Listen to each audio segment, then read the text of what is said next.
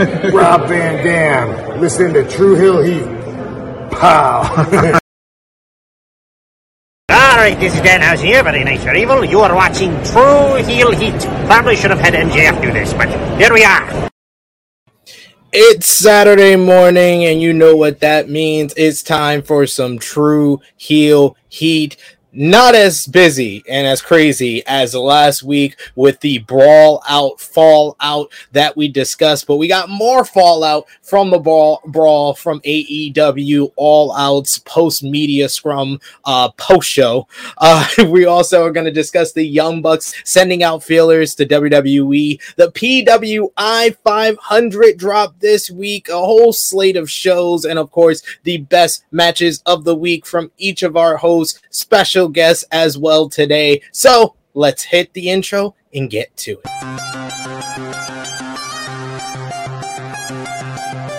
Hello. It is me, your True Hill Phenom SP3. We are live on the True Hill Heat YouTube and Twitter for True Hill Heat 193 Super Feeler Party, discussing the latest wrestling news, including the Young Bucks reportedly sending out feelers to WWE, Logan Paul challenging Roman Reigns for Crown Jewel in November, recap of the shows from the week with AEW Dynamite featuring the Go Home to Grand Slam, AEW Rampage, WWE SmackDown Raw, NXT 2.0's 1-year anniversary with the reveal of a new logo and the return of Black and Gold, and Impact on Access TV, as well as each host will give their match of the week plus more. I am not here with the beautiful, the lovely Miss Chrissy Love. Shout outs to her. She had a family emergency last minute check out, so we wish her well and the family well on everything. But we got the last minute sub, and we got the 6th man of the year for the True Hill Heat YouTube channel and the flagship show. He is the True Jaw, Josh. I mean, technically, I'm beautiful too. Just so you know, this is true. This is true. You are lovely as well. How are you feeling today, Josh? I'm doing good. Great to have you, and we have a special guest with us today. He is a wrestling podcaster, writer, blogger extraordinaire. He is also the co-host of Wrestling's Unplugged and Undeniable. Jesse, what's going on, good brother? Life is good. Bald is beautiful, as you can see. So you always remember that fact. And I am thrilled to be here on a YouTube screen here Saturday morning with all the True Heel listeners. Appreciate you all having me. Appreciate you coming on. I try my best with the intro to let the people know everything you're doing in this wrestling media landscape. But please let the people know yourself, what you got going on, what brings you to the show, and what is your connection to this wrestling media world. Ooh, where do we begin? So Wrestling's Unplugged and Undeniable. Google, Apple, Spotify is where you can find it. That's where I currently wrote for Daily DDT at one point. Just recently became a writer at SE Scoops. This is as of 24 hours ago, so you will expect some things. We'll be contributing there. Looking forward to it with Ryan Drosty of Top Rope Nation, who's leading parts of that empire at SE Scoops, and I'll tell a quick 30-second story of how I met Mr. SP3. If everybody remembers the Minneapolis dinner incident at Full Gear in 2021, I so happened to walk in, I think 3 minutes after the picture was taken. I think I met you maybe 10 minutes after the fact and had no idea that thing was going to go viral and the incident was just going to be all over social media. That was an interesting time, and all it looked like was an innocent dinner party. You could probably go into a little bit more about that, Sid. When people have friends in this wrestling world and other people don't have friends, when you take a picture with your friends before a wrestling show, it becomes a big thing. It becomes viral. I'm mad that you didn't come a few minutes earlier. You could have been a part of the picture and been harassed for having a nice meal with a bunch of good wrestling fans. You want to know something? I was at the bar waiting for my friend to get there. So my assumption is I was already there when this picture went down. You all had a lovely dinner. That establishment's pretty solid in downtown Minneapolis. yeah, that's about where I'm going to go from there. And then one last thing about my podcast as well before we get into the meat and potatoes of the show. I've had quite a few phenomenal guest hosts. You two will be on here very, very soon. We'll be DMing as well. I've had the likes of John Alba, Kate Hensler, interviewed Shane Taylor, Danny Limelight amongst it. So again, Google, Apple, Spotify is where you can find Wrestling's Unplugged and Undeniable.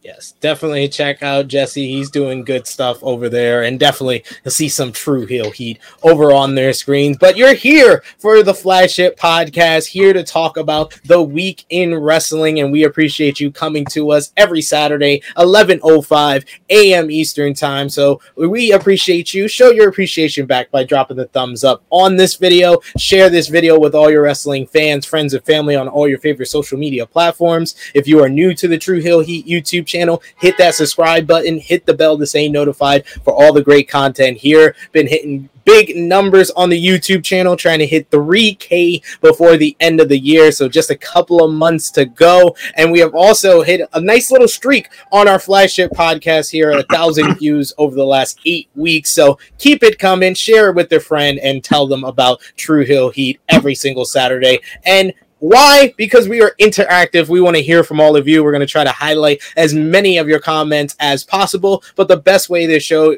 your comment on screen and to show your appreciation for True Heel Heat is with the super chat donation. Any $1 amount matters, and we will highlight it on screen here. We got CM here with us, who says a nice calm Saturday morning. Yes, nice calm Saturday morning. I was quite surprised when I was thinking about the week in wrestling.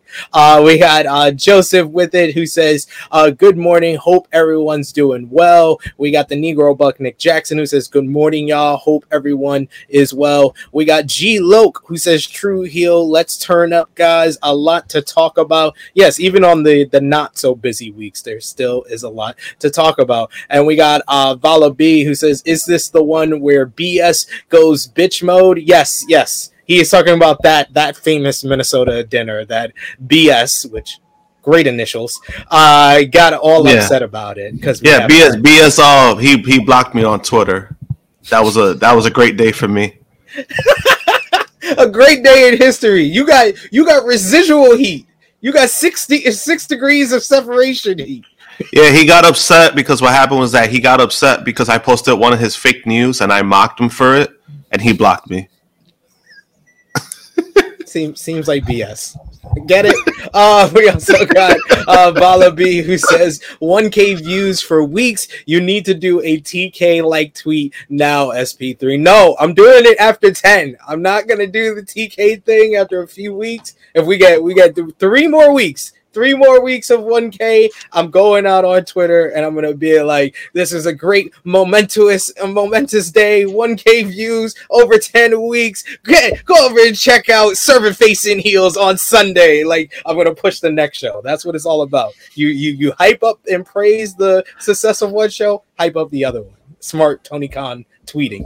And Annika said, Joshua on Saturday, let's go. So people happy to see Josh. People happy to see Jesse, the 2 J's here with us. And we are happy to see all of you. We're going to start things off with our True Heel roll call, shouting out our contributors on social media, as well as the True Heel Heat YouTube channel and Patreon. Over on our Facebook group page, True Heels, our True Heel Trinity, coming in at number 3 is Joe Bellini. Coming in at number 2 is Stewie Palmer, and coming in at number 1, the Negro Buck Nick Jackson. Patreon backers, we also got Nick Jackson, Vala B, Alan Weinstein, Alex McCarthy, Professor Chris, Austin K, You My Boy Blue, Yachty, Robert, Steve, Antoine, 5th Generation Carney, DJ Eric, Ladarius Brown, John, aka Russell Scopes, Dan Snide, Kobe, Toy Morgan, John Paul, and Blue Eyes. And we got a super chat donation early here from Vala B. Thank you so much, Vala B, for that.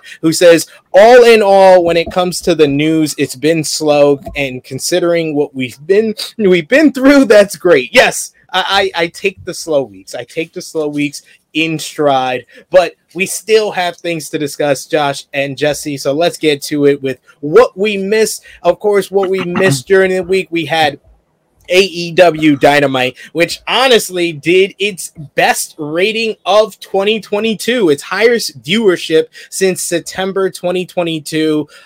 September 2020, September 2nd, 22. 2021 was the last time they had a rating this high. They did 1.175 million viewers, and the show featured the semifinals of the Grand Slam Tournament of Champions. First, you had Jon Moxley defeating Sammy Guevara in a very fun opener. You had Bryan Danielson defeating Chris Jericho in an excellent main event to set up Mox versus Dragon 2 for the vacant AEW World Championship next week in Arthur Ashe Stadium in Queens, New York. So I know a bunch of us going to be there live. I know Josh is going to be there live. I'll be there live, and I can't wait to see the Battle of the Blackpool Combat Club for the top prize in All Elite Wrestling. You also had MJF cut a terrific promo and introduce Stokely Hathaway and the Firm, who set their sights on gold after being introduced by MJF here. You also had Swerve in Our Glory defeated Lucha Brothers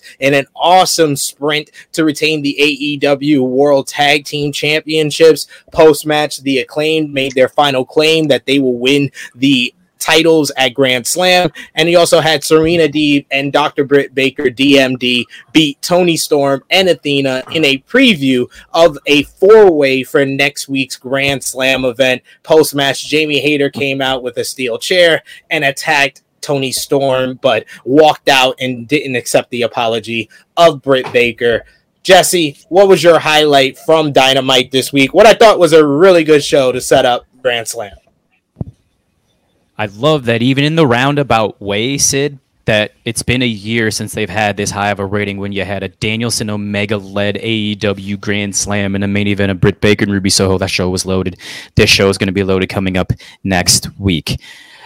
I enjoyed a lot of this, and it's going to tie in a little bit later to what we're talking about. I would say my favorite bout was probably the main event.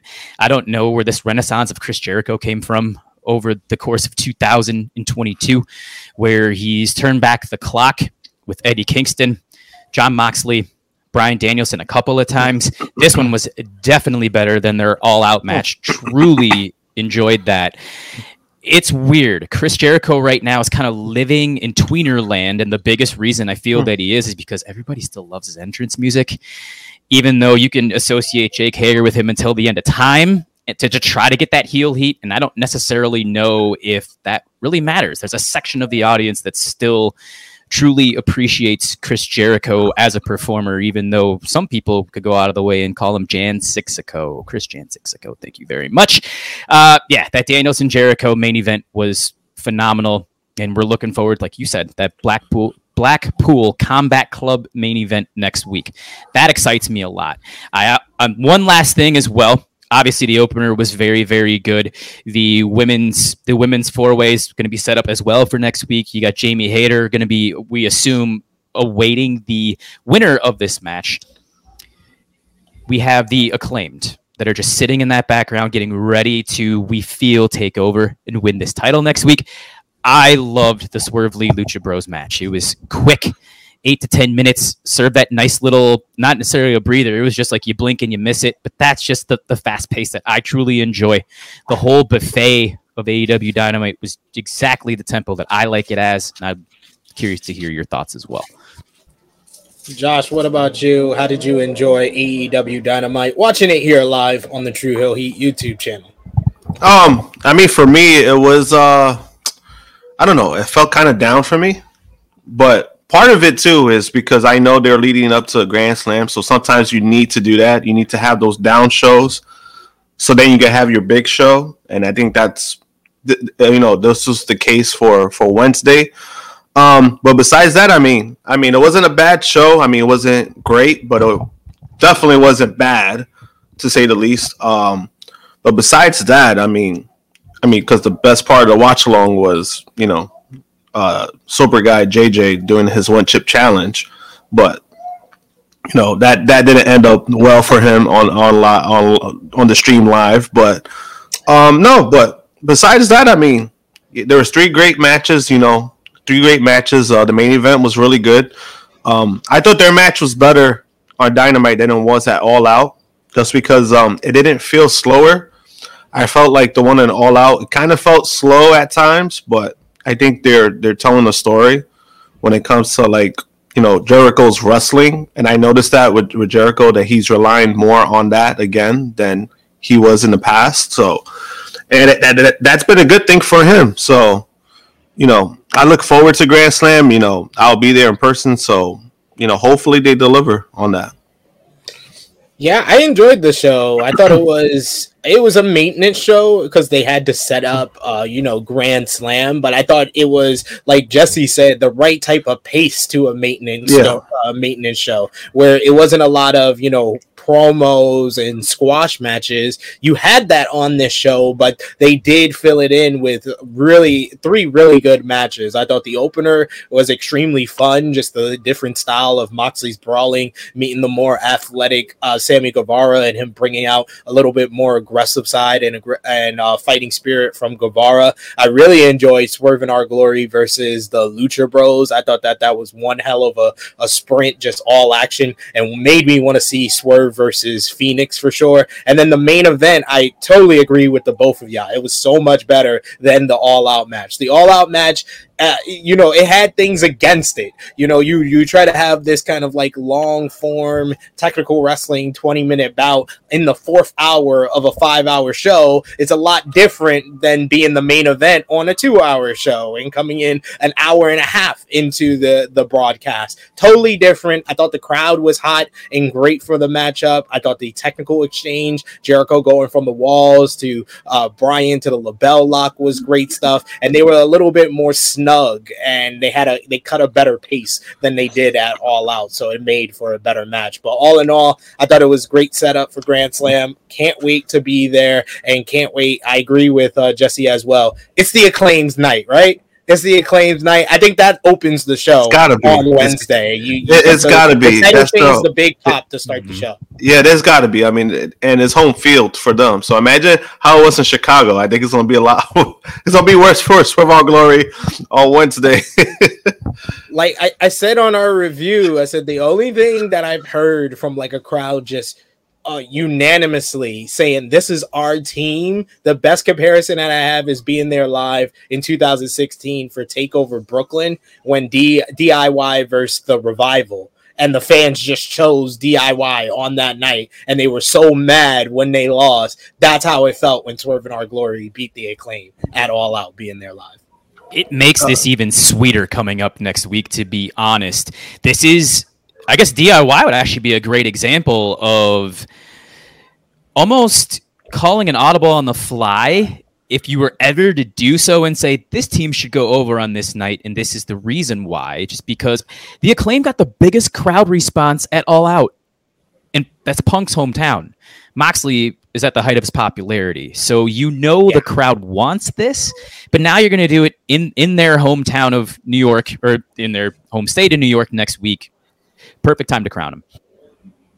I agree, and I think the reason, because we have people in the chat like Frantic World here who says this week's AEW Dynamite was okay to him. I still can't believe they got 1.2 million viewers. I think it comes down to the company doesn't have the same momentum that it did last fall, but people were talking about them. For the wrong reasons, not the reasons that they had last year when they signed Bryan Danielson, Adam Cole, CM Punk just come out. They had all that type of like positive buzz, but sometimes negative buzz gets people interested, gets people watching. This is 4 straight weeks of them doing 1 million, and the one common thread throughout it, pre-All Out, post-All Out, is the drama backstage, starting with the CM Punk promo on Hangman Adam Page. The first week they hit 1 million was the big Moxley Punk Undisputed Championship match. Then you had the Go Home show. That was more chatter about what was going on with Punk. You had Thunder Rosa. You had the Eddie Kingston, Sammy Guevara thing. And then post All Out has been all this stuff about CM Punk and the Elite. I think that has caused people to be more interested and want to watch AEW Dynamite. I think that's the big difference why they've done so well in the ratings. What do you think, Jesse?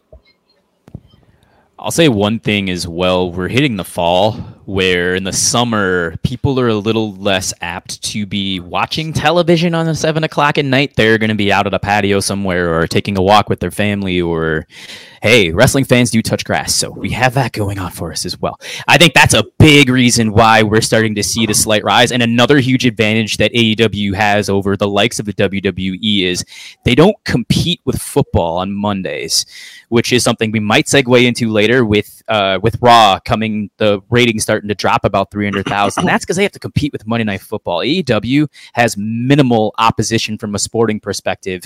You might get hit with like some political news, but Wednesdays are pretty much unopposed, and I think that's going to be a big benefit to them later. That's a great point. And it might be that people skipped out on Monday Night Raw because they were watching football and they weren't basically worn out with wrestling. And they needed their wrestling fix and just tuned in on Wednesday. We might see that pattern. This is just the first week, but you might see that pattern over the course of the season. But we do have some like big news coming out of Dynamite and coming from AEW from this week. On Sunday, there was a rumor on social media that the Young Bucks have sent feelers out to the WWE, possibly going to the WWE following the brawl at AEW All Out. The Bucks were suspended from AEW along with Kenny Omega, CM Punk, Ace Steel, and others pending an investigation, as we discussed last week. However, it was noted on this week's Wrestling Observer Radio that the Bucks have not attempted to contact WWE at all, according to sources. The rumor was said to have come from Dave Meltzer, but Meltzer said he did not report it, and it was noted that the Bucks are under contract to AEW until the end of 2023. Of course, their status in the company may depend on what happens with the external investigation. Then on Monday, a new report had some updates on the rumors that the Young Bucks sent out feelers to people in WWE. Fightful Select reported that the rumor has been floating around since August, with one source saying that they've been sworn to that the Bucks asked to speak with someone in WWE management, though Fightful has been unable to confirm that. Meanwhile, sources close to the Young Bucks said they haven't been given that indication at all, and that particular course would likely be in a good position to relay that information, noting that they aren't sure who the Bucks would even reach out to in WWE. One source in WWE that has worked with higher-ups note that they have heard the rumor, but hadn't asked people of importance with WWE, as they wouldn't be sure how that would be received. They did remind the site that the Young Bucks nearly signed with WWE before they helped launch AEW, and believes they wouldn't need to gauge interest. If the rumor is true, they would likely be checking on some other situations related to possible free agency. Dave Meltzer reported additional details on the situation on Tuesday's Wrestling Observer Radio. According to Meltzer, the Young Bucks have denied sending out feelers to WWE. Additionally, Meltzer noted that the Bucks previously already negotiated with Triple H in 2018 before ultimately signing with AEW. So if they wanted to get in touch with him, they wouldn't need an intermediary to get through to him. Meltzer added that the Jacksons normally talk to people who are in WWE and said that's not unusual. It was noted that if they wanted to get in touch with Triple H, they wouldn't need anyone to get there. They would know how to contact them himself. Furthermore, while they are in contact with people who are in WWE, it's not anything out of the ordinary. And then on Thursday's Wrestling Observer Radio, it was noted that the person the Bucks talk with, who they likely talk to frequently, said they didn't ask to speak with management or anything like that. In the latest update, Dave Meltzer reported that the Young Bucks did call a friend in WWE a few months ago, way before All Out, but stories about the call were exaggerated. Basically, using this news of all the fallout from All Out to kind of take advantage of it. But sometimes they say where there's smoke, there is usually a fire. Josh, what do you think about the validity of this rumor of the Young Bucks sending out feelers to WWE and the likelihood of the Young Bucks going to WWE?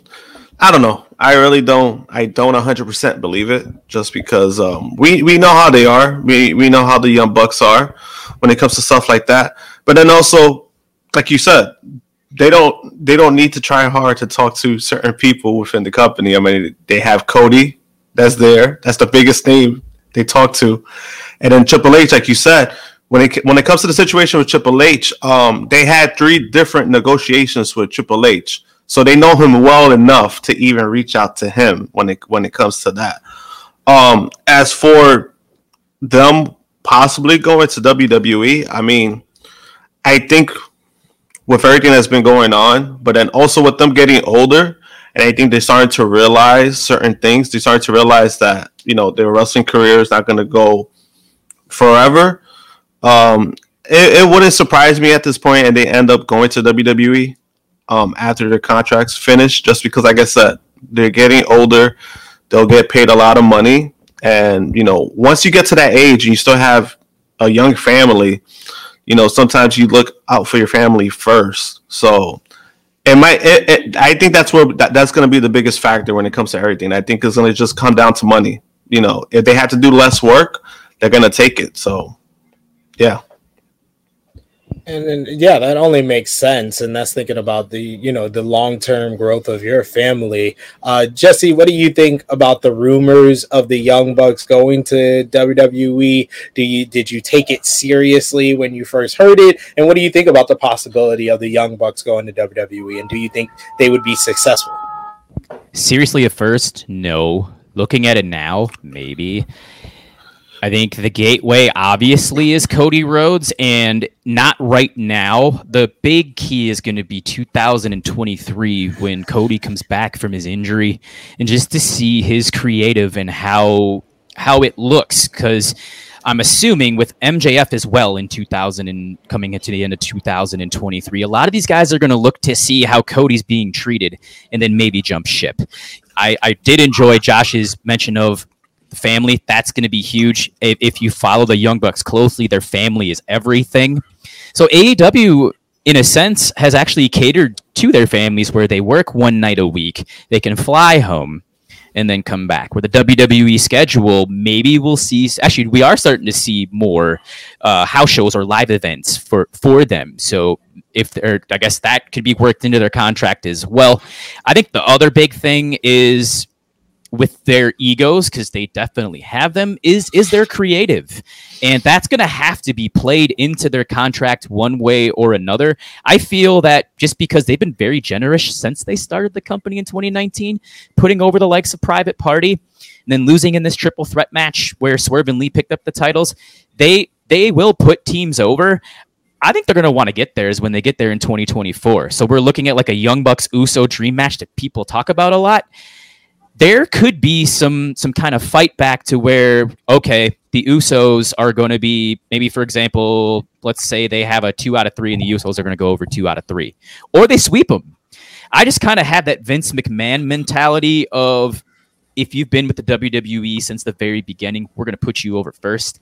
And then, the rest of you are going to be fighting for scraps.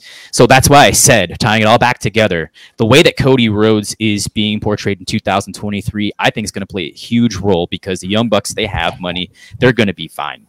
50-50. Actually, no, I'm going to go 60-40 that they stay in AEW as of this. Yeah, that seems fair.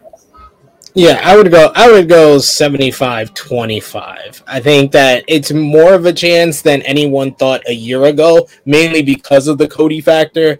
You also, I don't think you mentioned, Kevin Owens is a very close friend of theirs as well. Finn Balor, AJ Styles. So they got a bunch of people. We don't know if the Good Brothers might be heading back over there. So there's a bunch of people in WWE that could be pulling at them, being like, hey, you can go back to AEW where you pretty much done everything. You were EVPs before. Maybe if you come back after your suspension, they might take that title away from you. So you're making different stuff. You're not getting healthcare anymore. Why not make as much money as possible? Come to WWE for 3 years, and then you could go end your career in AEW if you want, but to just take this 3-year deal and shut up. No, saying that, but then also, from what I remember too, when they negotiated, I know WWE was willing to throw like a lot at them, not only money wise, but like as in like their contract structure. So I know one of the negotiations, I think the first time was that they had not a set deal, but they had a deal that if they weren't happy within the first 6 months, they were allowed to get out of their contracts. So they're trying to find every way to try to get them like that. So I wonder if that's going to happen as well, where when it comes to the structure of the terms of the contract, that's what's going to sway them. In tag team wrestling, I think that's the other thing. The WWE doesn't necessarily prioritize it, and who knows, we could be looking at the Street Profits splitting by the time they get there. The allure of the tag team division, and they might only have to wrestle the Usos or the New Day. We don't know what that tag team situation is going to look like in the next year and a half. Yeah, I think that's where people get a little bit like the cart before the horse, basically, with any tag teams going to WWE. I saw somebody yesterday on a show I was doing suggest Aussie Open come to WWE because Triple H is a fan of tag team wrestling. But I'm like, if you really think about it, it's only two teams, really. It's the New Day and the Usos. Like, tomorrow, most of the other teams can break up on a whim, and people will say, oh, no, you're thinking about the old regime. You're not thinking about this new regime. No, I am thinking about Triple H. I'm thinking about Triple H and his booking of NXT. This booking of NXT that people put up on their walls and have alone time with some lotion and think about the black and gold era. It had some flaws. It wasn't perfect. It was just better than everything else we gotten from WWE in years. That's what it is. Yeah, glorify it on a higher level, but it had flaws. It had flaws. Triple H was not perfect. Tony Khan's not perfect. Gato's not perfect. None of these bookers, none of these promoters are perfect. They got flaws. So I'm just basing it on Triple H and tag team wrestling. Yeah, it had its run. It had DIY and the Revival. Great rivalry. You had Revival and Alpha, American Alpha before that. Great stuff there. Then you had the Authors of Pain, and it was then you had Sanity have it for a while. It was, then Undisputed Era had it. They went on a great run because you had two good workers with those titles. So they went on a great run for 2 years and held up the tag team division. But really, it was Undisputed Era and then everybody else. So really, all he's really done with tag team wrestling is have like 3 or 4 good feuds in the tag team division. When you really think about the black and gold era of NXT, it didn't have like this, I saw this feud, I saw this match. No, you got the DIY and Revival era, you got Revival in American Alpha, you got Undisputed Era and a whole bunch of great matches they had, Mustache Mountain, Lorgan and Burge, and then none of the other reigns were as good as that. Like Raiders had a dominant reign and some good matches, but nothing special. Street Profits were champions, but nothing too special. And no, it's not. And it wasn't only that. It was the fact that what benefited him more so was that he always went with the hottest team at the moment. So that benefited him. Each team that you just mentioned, they won it in a situation where they were at the hottest team at that moment. So that benefited him as well. But everything else, you're right about. So, because we haven't seen that from WWE, we haven't seen that from the main roster. Things usually tend to get blown out of proportion, or they get over. People oversell it when it comes to that. So that I could see definitely. The War Raiders in Ring of Honor in New Japan, whoa! And then even in NXT, they were undefeated, I think, the entire time. Yeah. DIY ended up splitting, and they ended up becoming more important as singles performers. So I guess tag team wrestling as a whole, in the last, maybe as long as I've been watching, there's been a premium on it, and I've heard a couple of promoters say that at the end of the day, where the draws and the money comes from are the singles performers, where the Young Bucks are trying to kind of smash that myth. And they did a great job the initial stages with the Lucha Bros and even with FTR. unfortunately with Santana and Ortiz, they definitely didn't get their just due, and kind of unfortunately with Santana lost in the shuffle, but kind of back to the WWE. I'm not necessarily sold on them putting a premium on tag team wrestling because, quite frankly, they never really have. Yeah.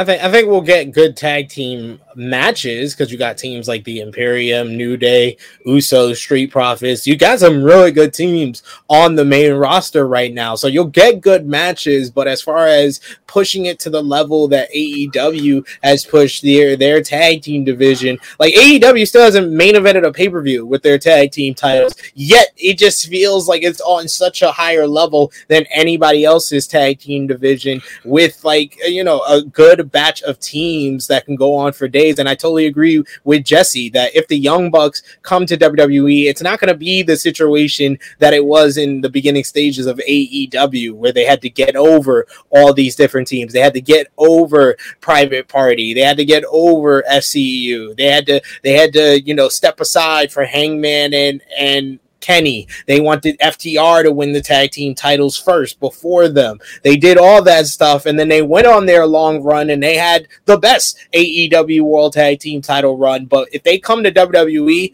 I expect within 3 months, they should be undisputed tag team champions. All facts.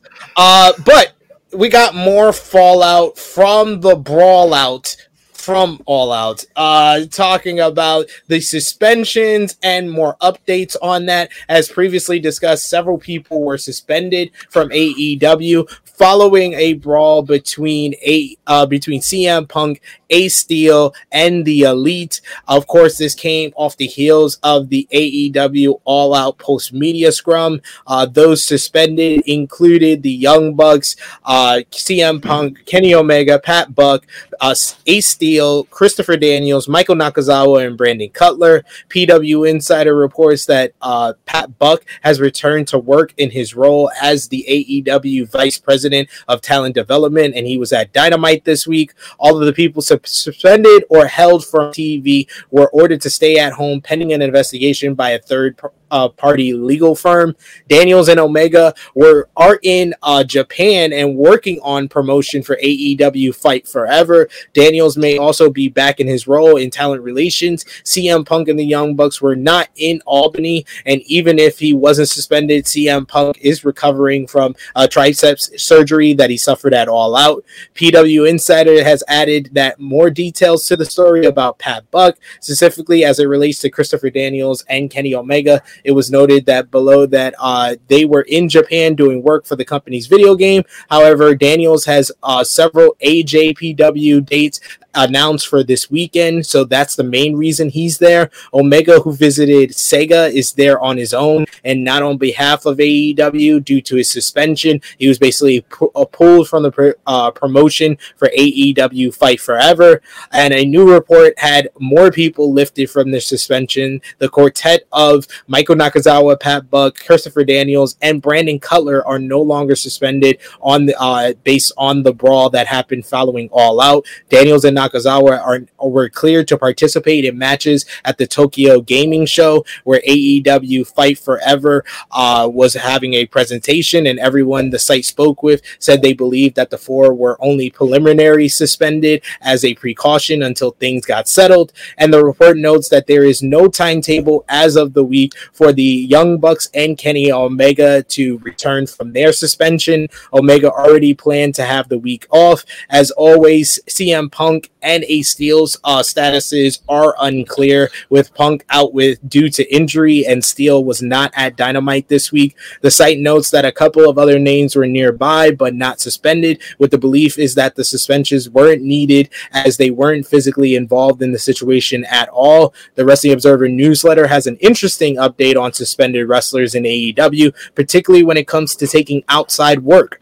Normally, wrestlers in AEW can take outside dates with approval from Tony Khan, as long as they don't conflict with AEW dates. But according to the Wrestling Observer newsletter, talent on suspension isn't allowed to work anywhere else. It was noted that Kenny Omega had originally been set to work the Tokyo Gaming Show to promote AEW Fight Forever while he is still in Japan for personal reasons, as he did take pictures with Kota Ibushi during the week and actually announced that he's been scanned for the Yakuza game. He is no longer involved with the AEW games promotion there. The Wrestling Observer newsletter stated that the promoters interested in at least one, if not all, currently suspended talents were told that they are not available until the suspensions are over. So a lot coming out of All Out still. We'll probably be still feeling the after effects of this brawl and what happened post-show. Jesse, what was your thoughts on everything that's gone down in the last 2 weeks now? It's been 2 weeks, crazy. It's been 2 weeks since All Out, with the fight, with the suspensions, and then this latest update with some people being lifted, but the main participants in the brawl, the Elite and CM Punk, still under suspension. That initial still shot that you had with CM Punk looked like there was a lot of uppers in that cupcake. Tony Khan looked like he hadn't slept in about 36 hours and about to perform an exorcism. Wow. Yeah. Oh, boy. That looked like a fun night. Anyways. Tony Khan, just before that was Let's fucking go! Probably. This is a mess. The minority or the minor players in this being lifted from their suspension, it really doesn't make a difference. I think at this point we're looking at the true big players here. I think it's almost a blessing in disguise that CM Punk is out for 7 months because of that tricep surgery. This is going to give a lot of time to blow over, heal, and maybe even mend fences with the Young Bucks and Kenny Omega if he wants to continue to stay with AEW. As for the Bucks and Omega, when they come back, and just that whole scene was just a mess. I actually remember leaving All Out that night from the arena and checking Twitter, and it just the whole thing was just so explosive, and I was just curious what the afterthought was going to be. And you can tell that it's still extremely explosive because you haven't heard a statement from Punk. You haven't heard a statement from the Bucks. You haven't heard a word from Omega. It's just all been status quo. Tony Khan, he didn't even reference it on the first Dynamite. So there's something a lot more serious to this than we know to believe. This is just one of those things where you have to be in a wait and see pattern. And obviously, we're going to see the Young Bucks and Omega first, just because they're the healthiest of the four. And I actually really like that point with Kenny was supposed to have an appearance on Swerve Strickland's podcast, and that's not going down either, which is extremely unfortunate. So we know that this incident is way more serious than is being led to believe. I want to hear Josh's thoughts on this. Yeah, what did you think, Josh? What do you think about this latest update with Omega being pulled from the Tokyo Gaming Show promotion for AEW Fight Forever, as well as the lifting of suspension for the minor players? Well, when it comes to Omega, I completely understand it, just because, he's in a situation where, you have to be serious about this. If you're suspending guys, you can't treat them a certain way when they're suspended. So on that aspect, I 100% get it. As for the other guys, their suspensions being lifted, I'm fine with it. If they didn't do anything wrong in the situation, then of course, that's their decision when it comes to that. Which, from what I understood, I think all they really did was break up the fight. I think there was initial thought that they were also involved, as in oh yeah, they went in with the Young Bucks. That was the initial thought. So everybody in that situation being suspended, I kind of understand why it was done, because there's so many moving parts to the situation that we still don't know. We still don't know what's the real story to this day, because one story you hear, oh, they kicked in the door and CM Punk felt threatened, so he defended himself. Then the other story is, oh, they just opened up the door and they wanted to have a conversation, and CM Punk was being the madman. It's just Both Fightful and Wrestling Observer newsletter noted that now the Punk side has kind of fallen back from that kicking the door down statement, saying that they barged in, they came in unwanted, and kicking the door down was a figure of speech. I mean, the more information I kind of figured that. I kind of figured that. Yeah. You hear side, A, B, C of the story, you can sort of figure out D. You hear side A, side B, and somewhere in the middle is the truth. In the middle of this truth from all the sides and all the reporting that we've seen over the last 2 weeks, it sounds like CM Punk got shook because he was the one that invited anyone who had a problem with him to come to his locker room. And then when they came, he was shook, thought it was going to be a fight, and threw the first punch. Yeah. I mean, that's how it comes off to me. It's, like I said before, like when I spoke about it 2 weeks ago, the whole thing is it's a mess. I mean, it's an unfortunate situation. But like I said before, both sides were wrong either way. And this is a perfect example of it. Because I'm seeing, when people saying like, oh yeah, Punk should be fired because this, that, and the third. But at the same time, who's to say the Bucks shouldn't be fired? And I like the Bucks way more than I like CM Punk. But also, they're in a situation where they have important titles in the company. You just can't do what they did. They pretty much, it was a situation where somebody was pissed off. He blew up some steam. And then by you putting yourself in that situation, going to his room, you just make the situation 1,000 times worse by doing that. It's just a whole mess when it comes to that. But like I said, when it comes to that, I mean, both sides were wrong. Now you could say one side was more wrong than the other, yes. But I mean, like I said, in the whole situation, so there were so many people that were wrong in the situation. Part of me thinks too that there's more substance to this than Hangman Page supposedly throwing a real life incident into a promo, and then of course with Colt Cabana's name being thrown in there too, and hasn't been on TV. He's been in Ring of Honor. I was actually at the Saturday Night Nitro Minneapolis last week. He was there for that.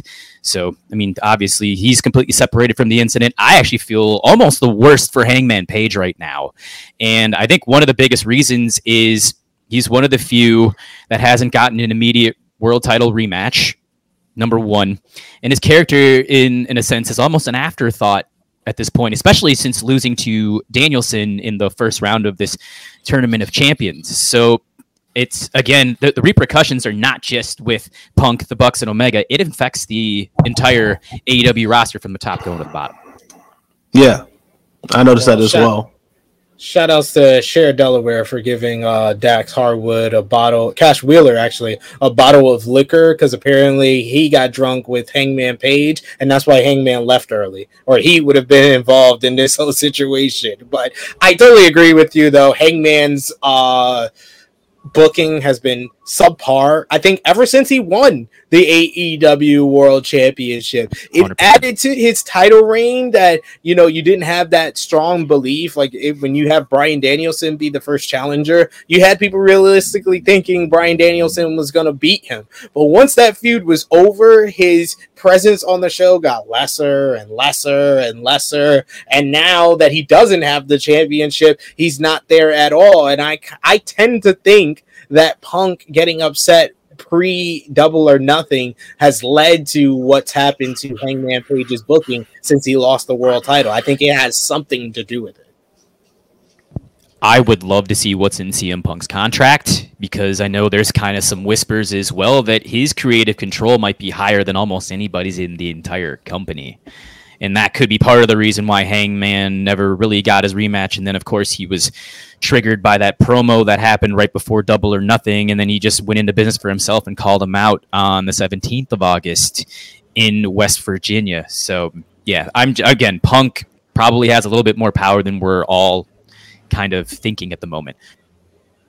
Yeah, I don't take too much into account as far as Hangman not getting a shot at the championship, because before Hangman, the only AEW World Champion that ever got a rematch for the title was Moxley. Jericho didn't get a rematch until 2 years later. Omega's not got a rematch yet. So Hangman not getting a rematch wasn't that big of a deal. I think it was more of a bigger deal that he was basically not existent at all. Like, you thought he was not existent when he had the title. Oh no, he's not existent now that he doesn't have the championship. So hopefully, had a great match with Danielson last week. Hopefully, I'm hoping from all this bad publicity that AEW is doing is that they're able to turn the tide and put some of that bad publicity onto television and make it good publicity, because I feel that is the number one reason why they have been over 1 million for 4 straight weeks. I think the drama has drawn people in, and they want to see if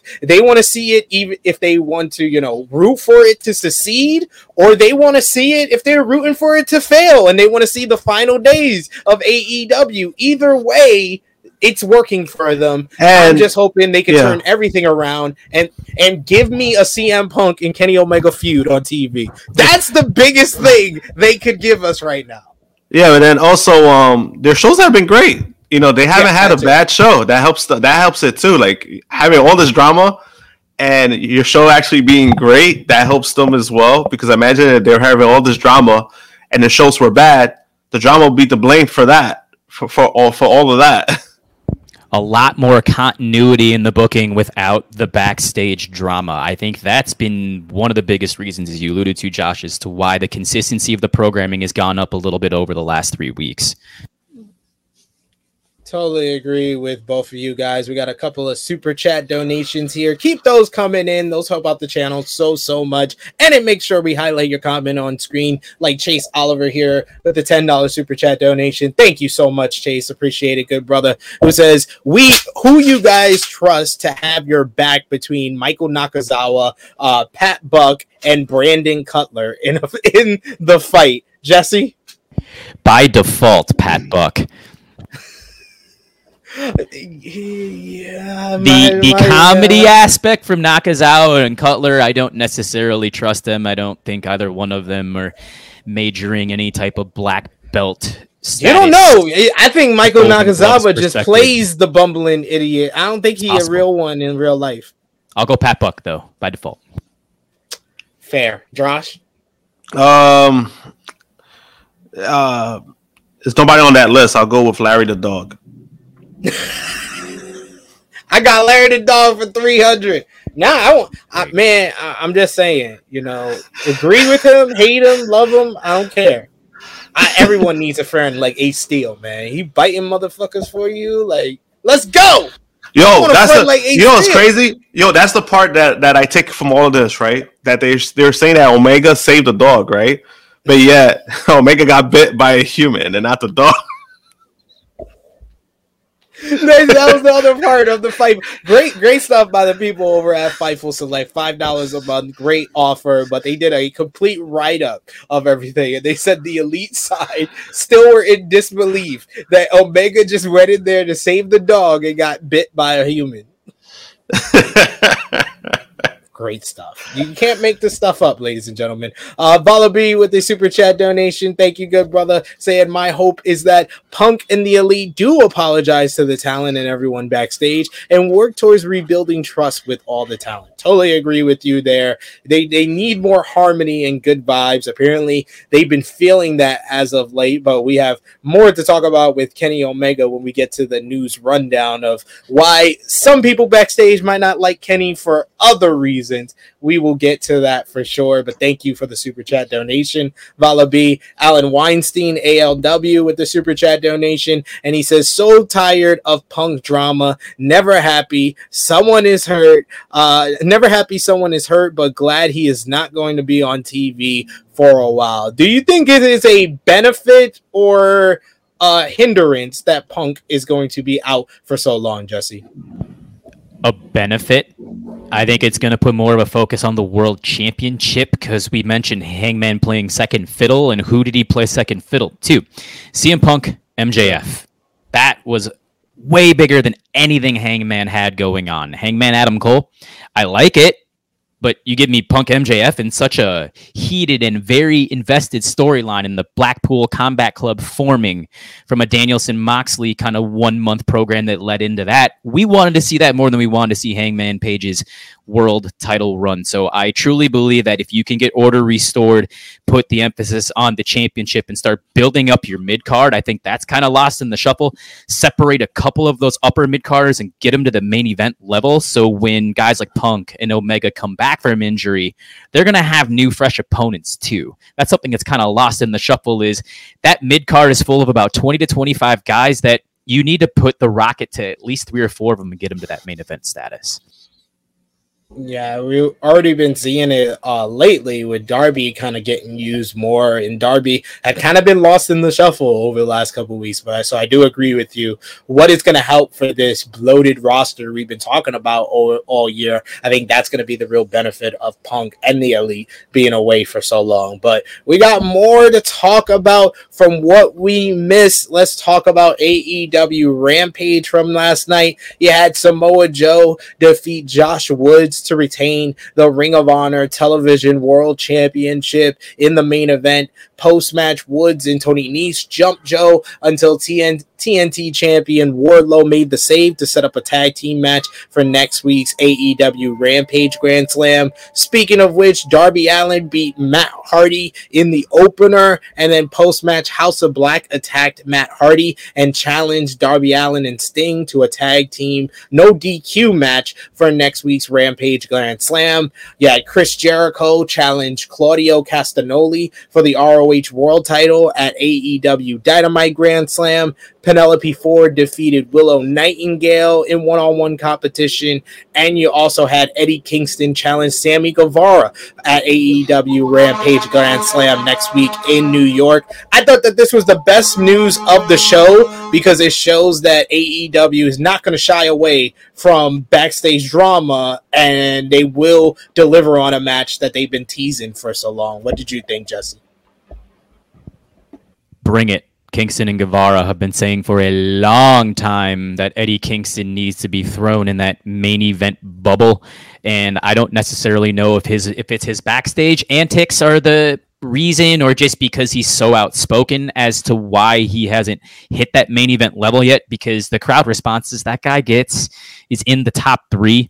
This is something that, I mean, he was kind of a sort of a hidden indie gem, but you're starting to realize that it's just because of his personality and how outspoken he is part of the reason why maybe a lot of management has kind of had some troubles and issues kind of keeping him up here. So I'm very happy to see that this is being rejuvenated.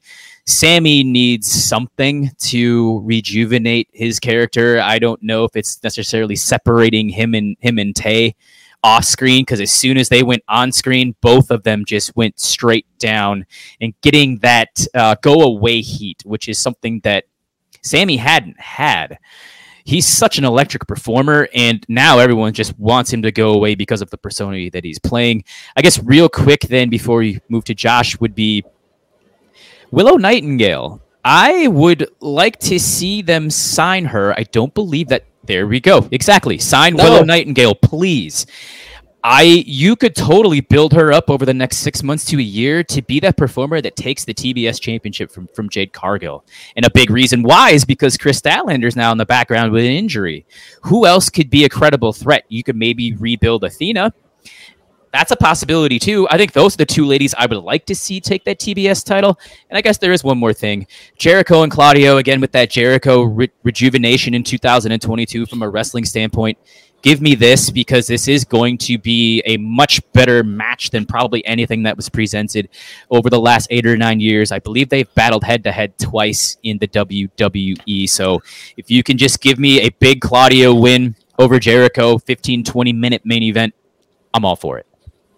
Hey, you want to get on TV for Ring of Honor? A good way to do that was be putting the ROH World Championship on Chris Jericho. Just saying. Not to say that it's a foregone conclusion Claudio's going to win, but I do agree. 2022 has been the revival of Chris Jericho. I would arguably say his 3 best matches in AEW have been against Jon Moxley at Quake by the Lake, Bryan Danielson this week on Dynamite, and Eddie Kingston at Revolution all this year.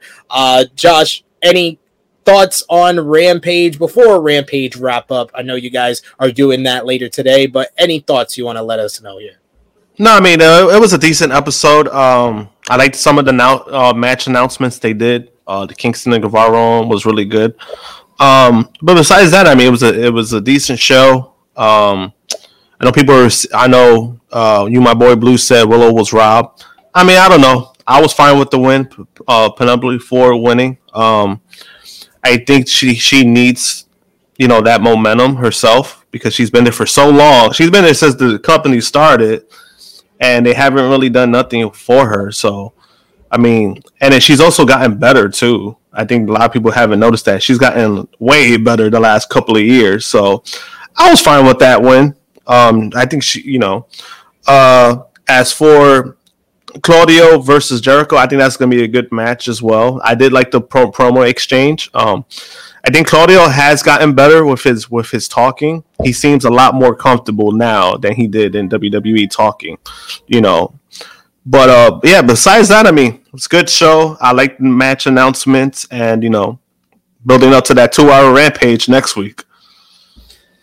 8 matches on that 2-hour Rampage. We'll do a quick rapid fire predictions for Rampage and Dynamite Grand Slam later in the show. But we're going to talk about the other show from last night, fellas. WWE SmackDown. They had Logan Paul making his WWE return and invited Roman Reigns to a press conference today in Las Vegas, alluding to challenging Reigns for the Undisputed Universal Championship. Paul Heyman made his return along with the Bloodline to interrupt. This led to Sami Zayn trying to be the voice of reason and being sucker punched by Paul before facing Ricochet in a fun opener, but lost thanks to Jey Uso getting involved, getting too emotional in the matchup.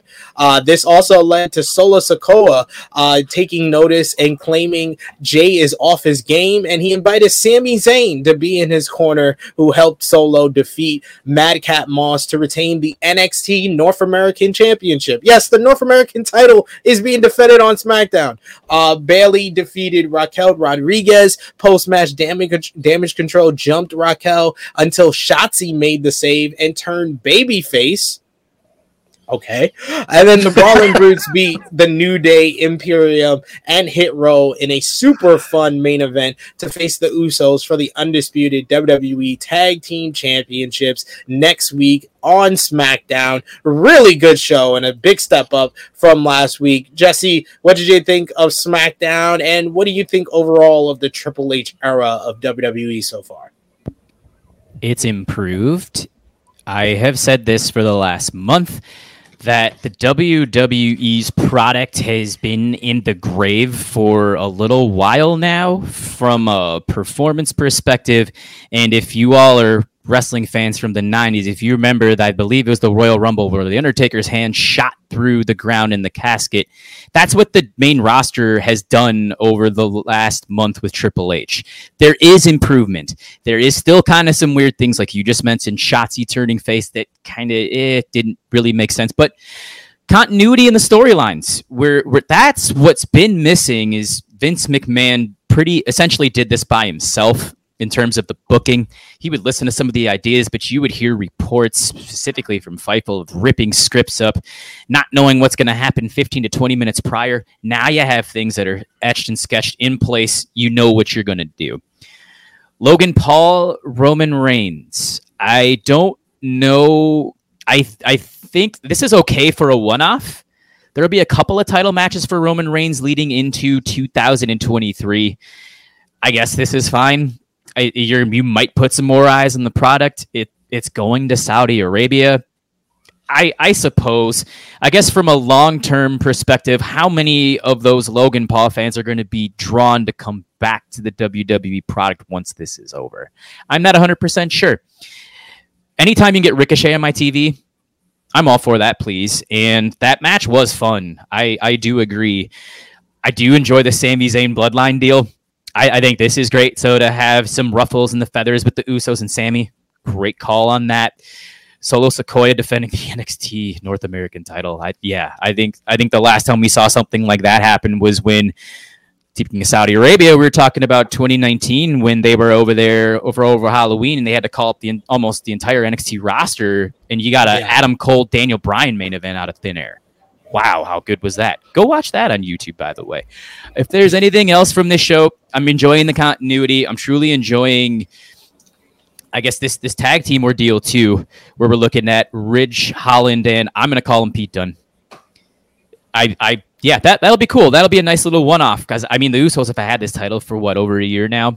I think I don't see that reign anytime soon, especially ending to a team like Ridge Holland and Pete Dunne. Just not at this moment yet. Maybe we're talking about the Young Bucks in 2024. Maybe they end it. I have no idea. But yeah, that's my synopsis of SmackDown. Yeah, I like the choice of the Brawling Brutes to win because they were like the tweeners of the teams. You had two babyface duels with New Day and Hit Row. You had the heel in Imperium. Could have went with Imperium here, but I like Brawling Brutes getting something after their good match with Imperium the week following. And yeah, Sami Zayn and the Bloodline. I won't go as far as EBB, who says Bloodline and Sami story is best thing going on right now in wrestling, in my opinion. Phenomenal stuff. I won't go that far. Saying in wrestling, because you still got the Blackpool Combat Club with Moxley and Danielson doing some great work in AEW, and there's other stuff in AEW as well as New Japan that I'm really enjoying right now. But as far as pure entertainment storyline, this is the best thing in WWE by far. One other thing before, I'm assuming Josh should talk about this too. Bayley's not a tag team champion, and if I recall, she's supposed to be exclusive to the Raw brand. So that was kind of a weird one-off last night. No one's exclusive. I didn't even sneeze when Bayley came out because I was like, no one's been exclusive. You had KO on SmackDown. You got Sami Zayn on Raw with the Bloodline. So it's like they don't matter. At least with Sami Zayn, he's connected to the Bloodline. The Bloodline can go on either show. And at least with Bayley, she's connected to the Women's Tag Team Champions. They can go on either show. So I'll accept that as the reasoning, but they don't even try to explain a reasoning anymore for that. But we do have reasoning for why we got this Logan Paul challenging of Roman Reigns, the press conference going on today. WWE Undisputed Universal Champion Roman Reigns recently joined the social media influencer and WWE star Logan Paul this week on his Impulsive podcast. After the episode was released, Roman Reigns noted that he brought relevancy to Logan Paul's show, asking his advocate Paul Heyman to handle Paul. It only escalated from there, and now Triple H wants the two to settle their differences. According to what happened after Roman Reigns left the show, Logan Paul indicated that he could beat Roman Reigns in a matchup. This led to Reigns initially tweeting, "I bless the world and bring the island of relevancy to your show. You and your boys acknowledge me, and as soon as I'm gone, you run your mouth. Wise man, handle him." At Heyman Hustle, Paul Heyman responded, "At WWE Roman Reigns, I am in receipt of your command, and I shall indeed bestow upon at Logan Paul the wisdom he so desperately lacks. My hashtag tribal chief, please consider this handled." Paul then responded to Heyman, writing, "Exactly how you plan on handling me?" This led to WWE COO Triple H extending an invitation to Logan Paul for SmackDown so Reigns and Paul can handle their issues in person. And then WWE reportedly has big plans for Logan Paul, as the Wrestling Observer newsletters Dave Meltzer reported on Figure 4 Online that a press conference was taking place today in Las Vegas, which will announce that Paul will face Roman Reigns at WWE Crown Jewel on November 5th. The match will headline the pay-per-view, and then ahead of Friday SmackDown, Paul teased a massive announcement. Triple H invited Paul to the show, like we said before, and he appeared and he announced that the press conference was going down, but he didn't come out and formally say that he was challenging Roman Reigns quite yet. Josh, what do you think about Logan Paul versus Roman Reigns main event of Sweet Saudi Money 8? I mean, I don't know what to think about that. But I actually like the fact I like the fact how they played into it when it came to the podcast appearance, Roman Reigns feel like he got disrespected to lead up to this. I actually like that because I think what it was too is that a lot of people didn't know about it until SmackDown happened, right? So a lot of people assume like, oh, this was dirt sheets. Oh, like, you know, I don't like when news is being reported when it hasn't happened yet. But I had to tell people, I was like, yo, this all started for Roman Reigns. Like Roman Reigns is the one that pretty much initiated the challenge. Like it came from him. So it's not like there was nothing leaked. There was nothing, you know, there was nothing like rumored. It was this is how it started. And I actually liked the fact that they did that. I mean, honestly, the match itself, I think it could be fun. You know, if Logan did what he did at SummerSlam, you know, it's gonna be a fun match. You know, we're not looking for something that's 5 stars. You know, if it's passable, and WWE makes a lot of money off of it, that's all that matters to them. So, hey, I'm okay with it. Yeah, I'm not too flex over it. I think Logan Paul is talented in this, and Roman Reigns is the biggest matchup he could possibly get. But Jesse, what do you think about them very overtly, despite him clearly having the skills of a heel on the microphone, they overtly made sure to position Logan Paul as the babyface in this feud. Do you think that's going to work? In Saudi Arabia, maybe. Does Saudi Arabia even know who Logan Paul is? That'll be my next question as well. I don't really know because they continuously they brought back Triple H and Shawn Michaels out of retirement. They brought back Goldberg quite a few times, so they might still be stuck in the 1999 era of professional wrestling. Logan Paul and Roman Reigns going one-on-one with Logan Paul having one singles match and a tag team match under his belt. I guess this kind of goes to show that while Triple H has been doing a much better job lately of, you know, just making some coherence and everything makes sense, there just needs to be a pecking order in the lines of the World Championship picture. I do agree. I think from a publicity perspective and a one-off match where we know Roman's going to handle business, that part will be fine. I think a huge problem is Roman and Brock ran through the entire WWE male roster, and over the last 2 years, to the point where who's left that's credible, and the only person right now is sitting on the sidelines with a torn pec. So they need to find a match or two just to get to that point with Roman Reigns, and this will be just perfect for a one-off. It's in Saudi Arabia, blood money, as you alluded to earlier, Sid. So it's fine. I think they have options, honestly, now, especially with the work Triple H has just done in just over a month.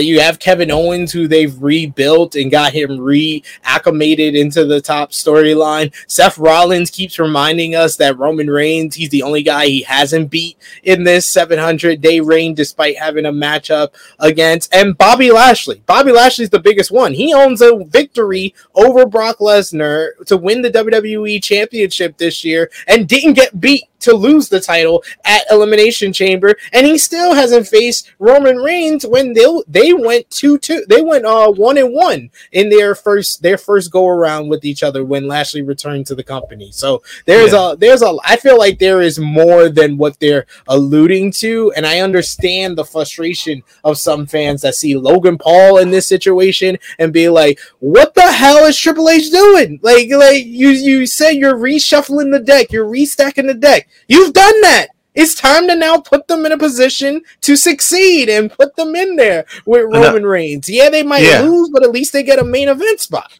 Yeah, but then also what it is too is that because they're going with this historic reign of Roman Reigns, you know, you have to find ways to make the challengers, you know, credible.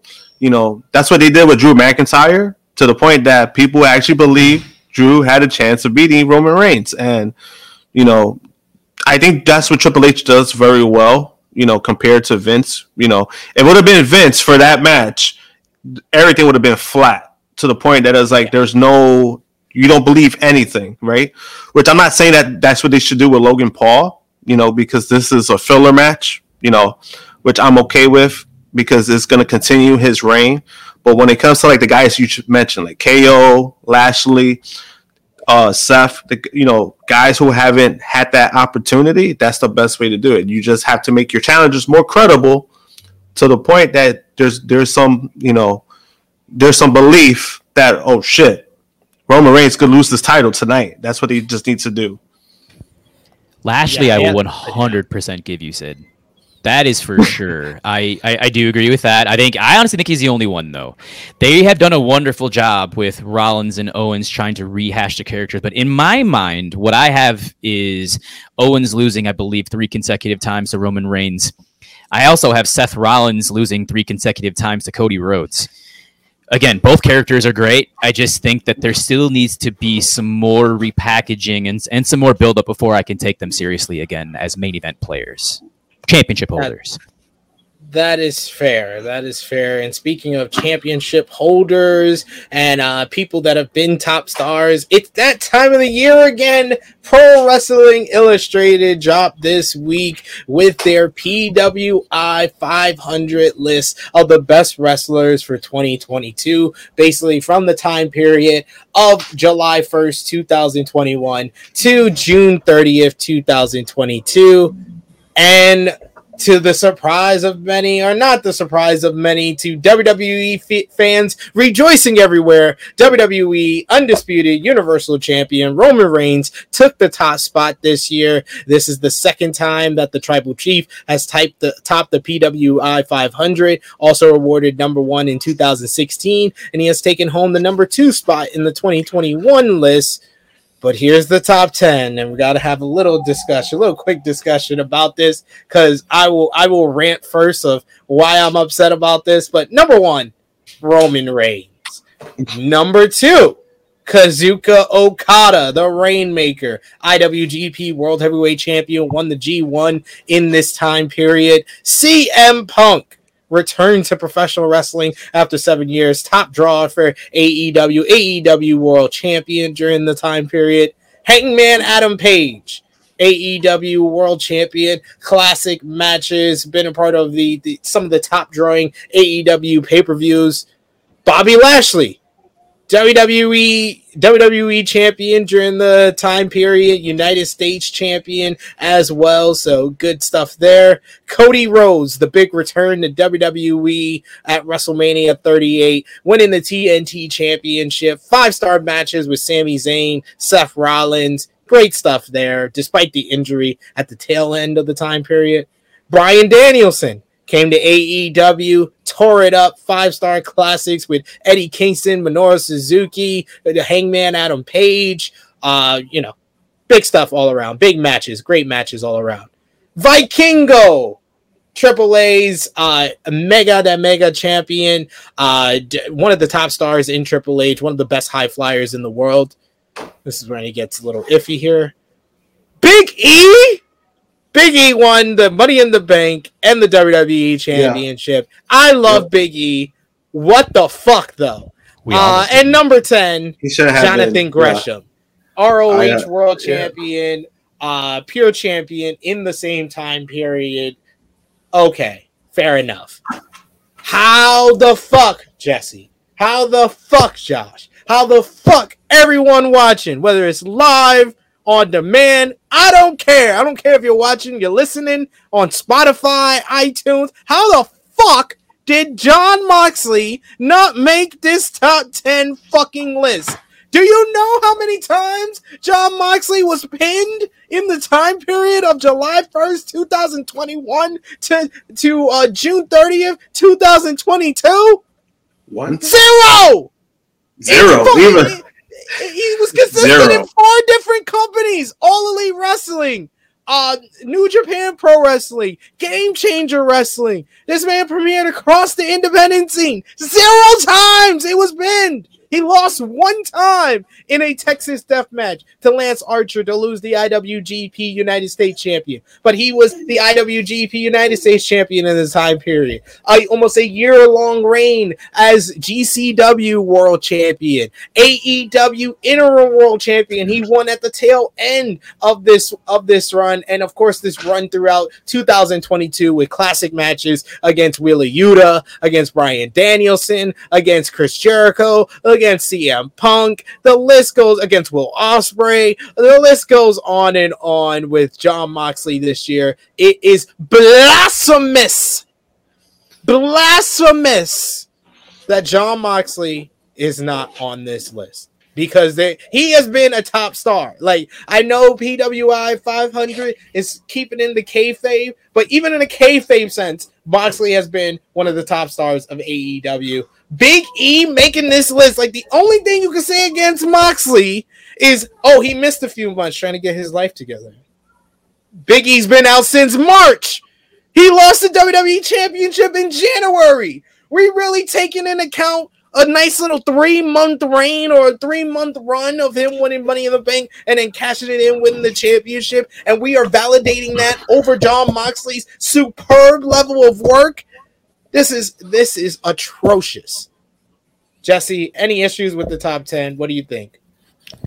That's the biggest one by a mile. I think you hit the nail on the head with the Big E being out for as long as Moxley. For those who are saying Moxley was out for a little while, it was 3 months. And again, he's defended championships against a who's who that's not in the WWE.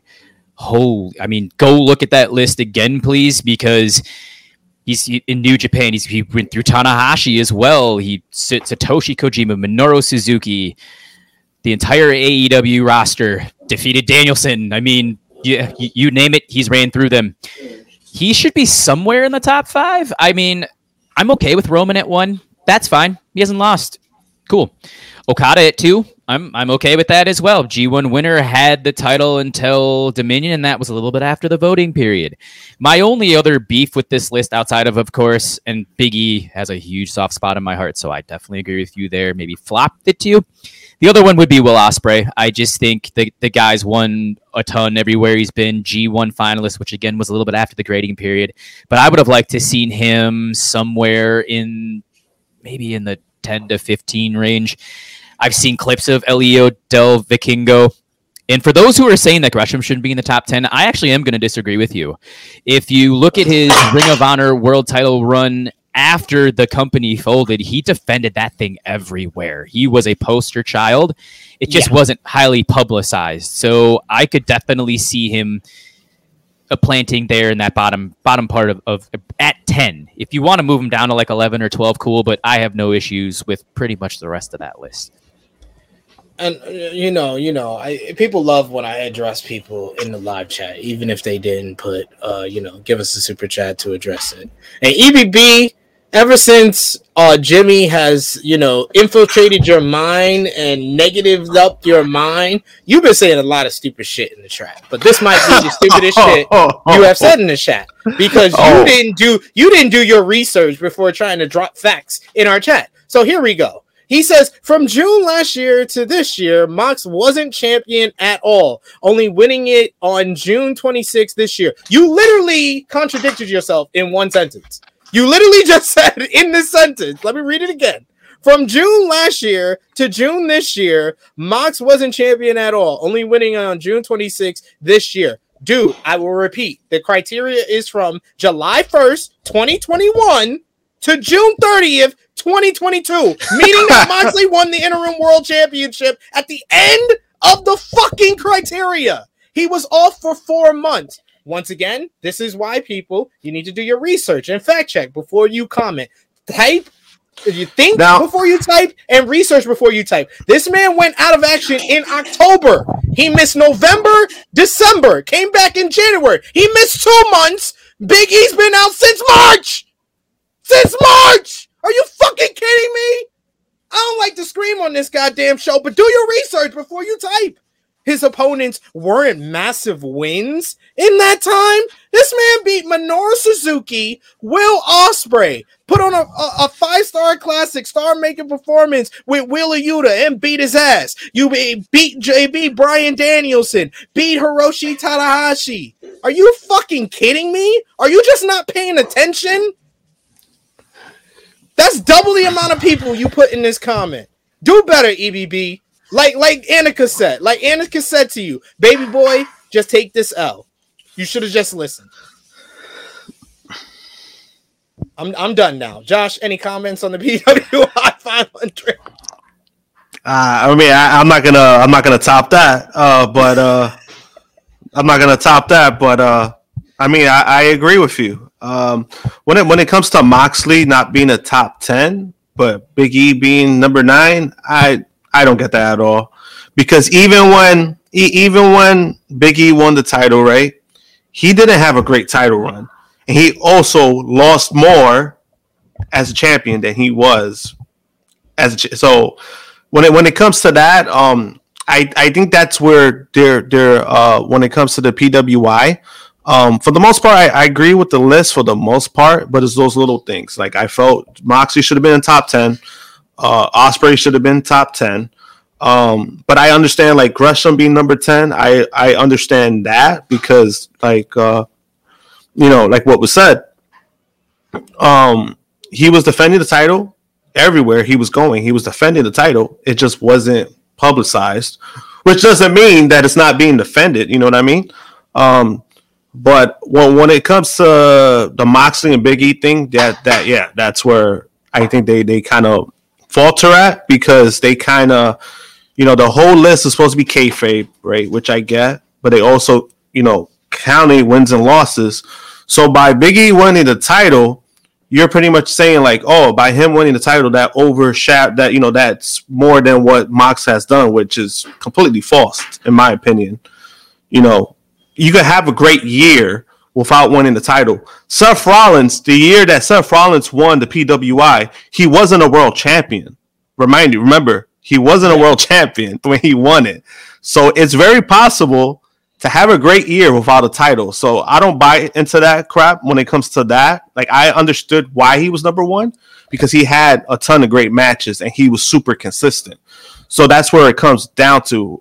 When it comes to Big E wasn't consistent. Nothing. It wasn't his fault. Right? No fault to his own.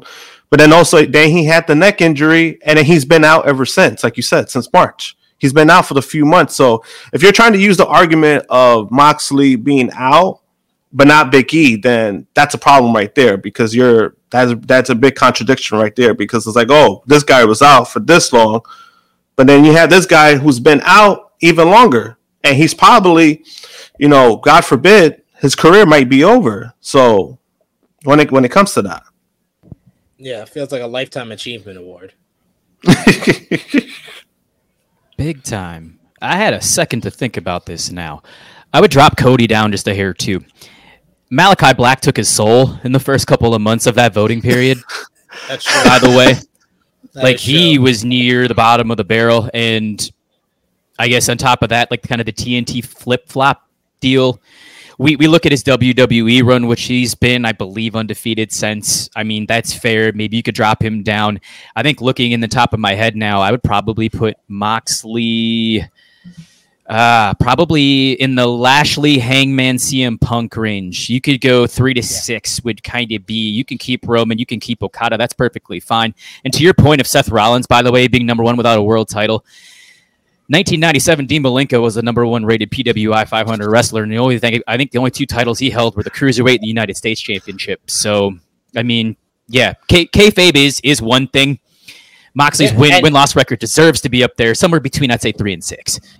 And based off of, all the criteria, like it's win-loss record, your accomplishment, your status within the promotion, your level of competition against a diverse amount of competitors. No one's been more diverse with their competition than Jon Moxley. And he has, in fact, like that's why I said, for the people in the chat, do your research before you start typing. He has been champion. He's been GCW world champion since almost the beginning of the criteria till now. Yeah. So just because it's not a world title that you follow doesn't mean it's not a world title. Because even in perspective, right? If you really think about it, right?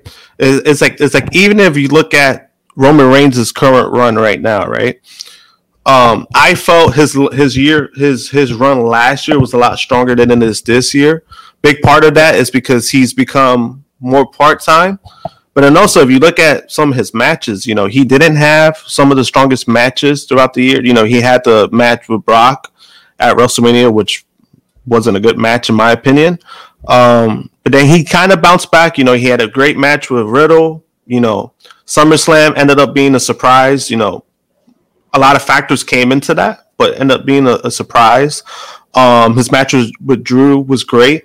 But even if you look at Roman Reigns, right, you could say like, oh yeah, he didn't have a strong year, but when you've been the longest reigning Universal Champion in their history, been champion for over 2 years, and being the undisputed champion, that's why he has number one, and that's why I'm okay when it comes to that.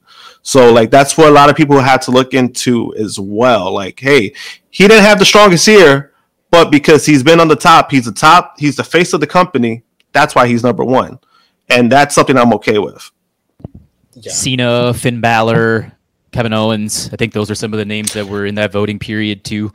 So yeah, I mean, again, undefeated for the longest time, actually since December 2019 in my home state of Minnesota, where he lost to Baron Corbin of all people.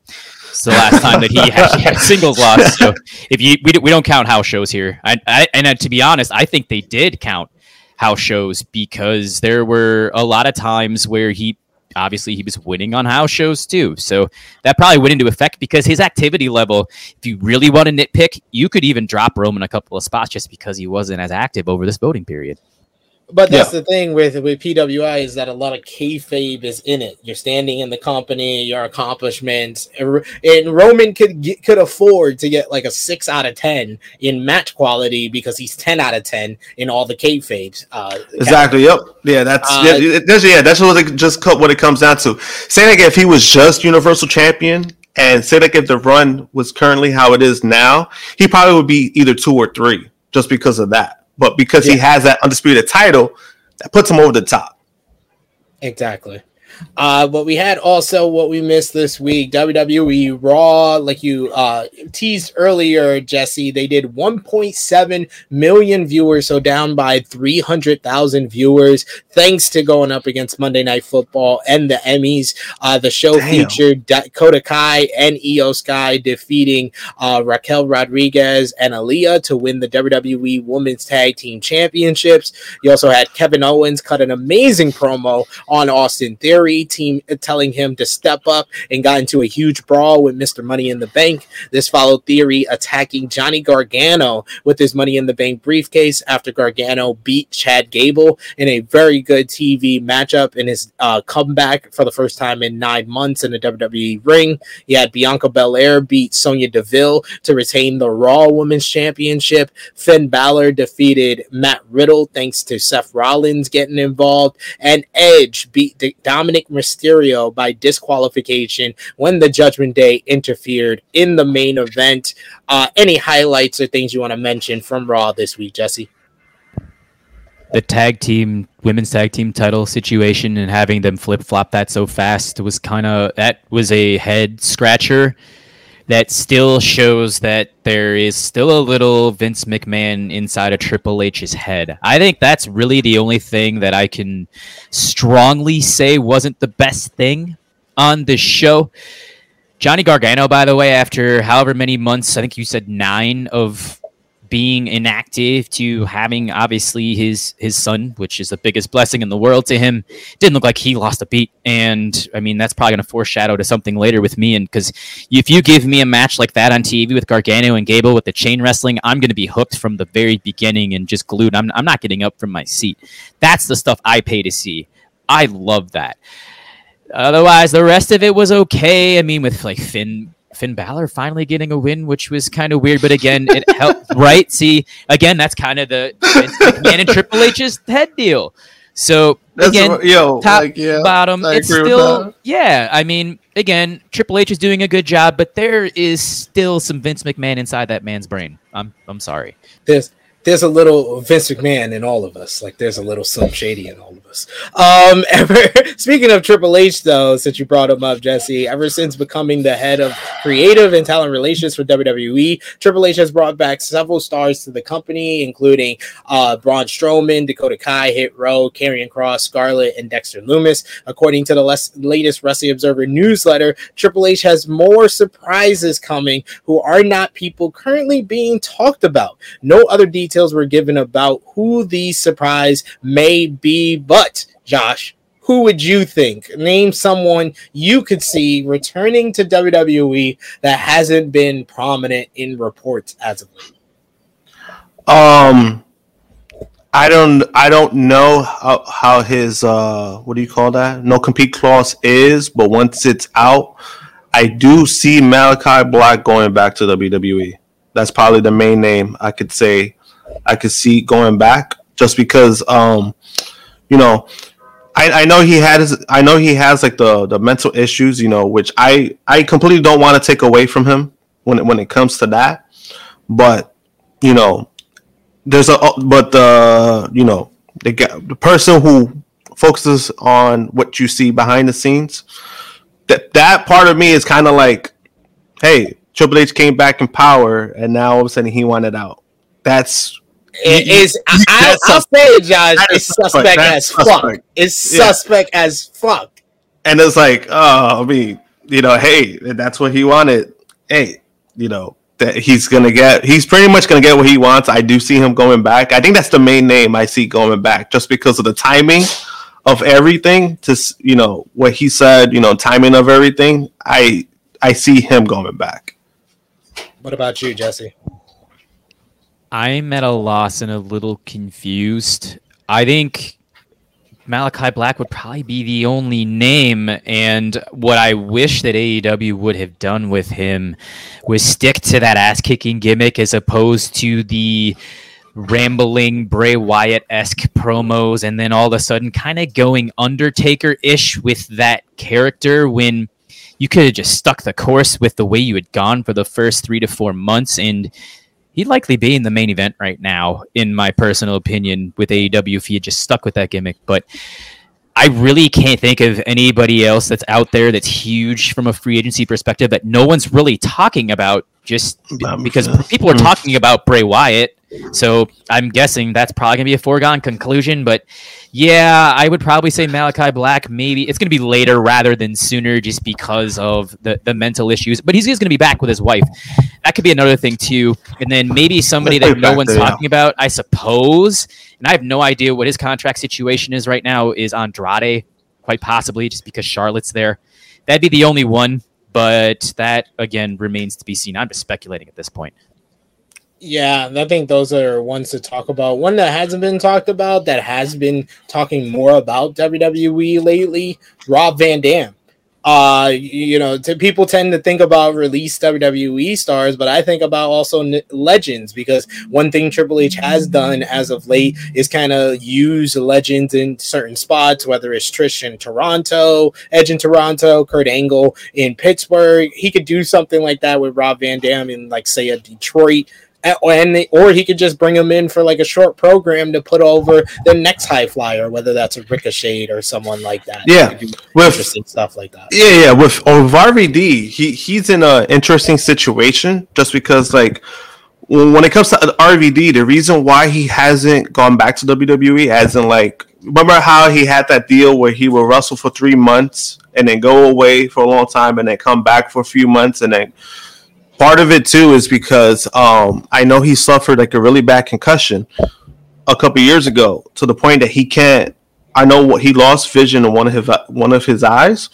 So he said himself during like his court hearing, like when he had like his divorce hearing, that the reason why WWE wouldn't pretty much hire him again as an active wrestler is because the doctors won't clear him, so he won't be cleared to wrestle. So that's the only thing that would be iffy when it comes to that. But then again, you know, we've seen weird stuff. You know, Corey Graves had a concussion; he was forced to retire, and then now all of a sudden he can wrestle again. So Danielson, yeah. So all these guys will never supposed to wrestle again. Yeah, so like I could see that being a foregone conclusion as well. So I mean.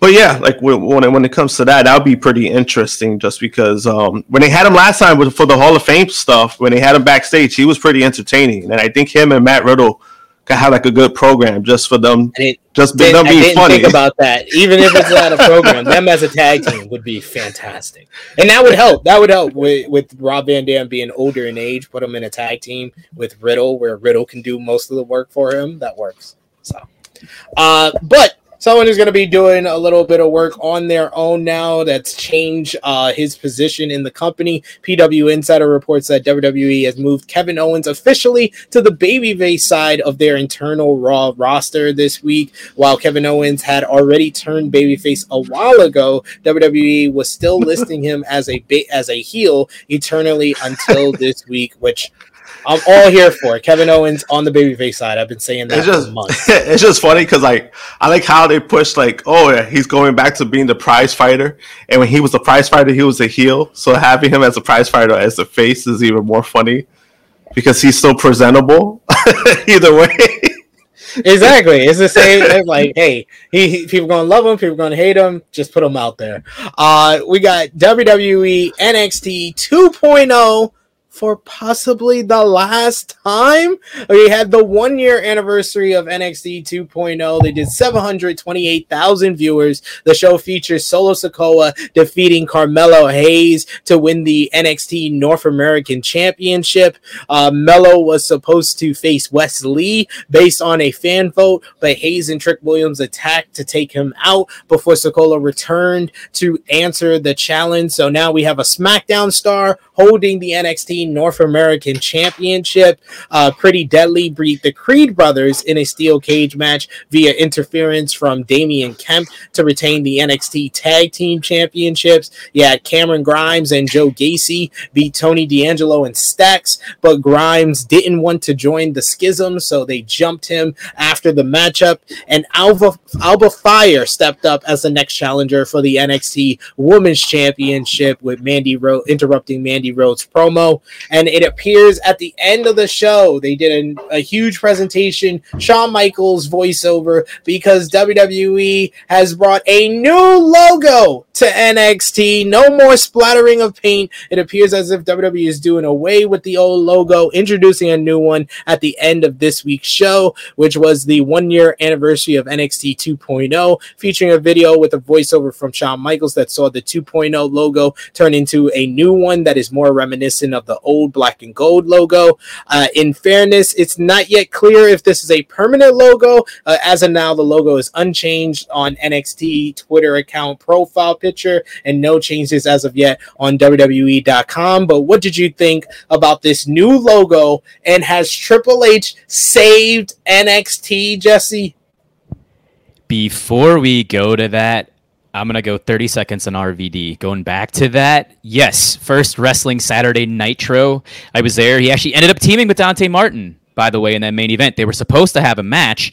They ended up teaming against Sonny Kiss and Ari Daivari, who is a legend with First Wrestling. I believe he was their first WrestlePalooza champion. So I think him in a tag team with Riddle would be awesome. And just with the concussion and the eye issues, I mean, he's been a huge proponent of marijuana and CBD. CBD, he has his own company now. That's actually going to probably heal him. So that'd be a great possibility to see him back with the WWE. Now NXT 2.0.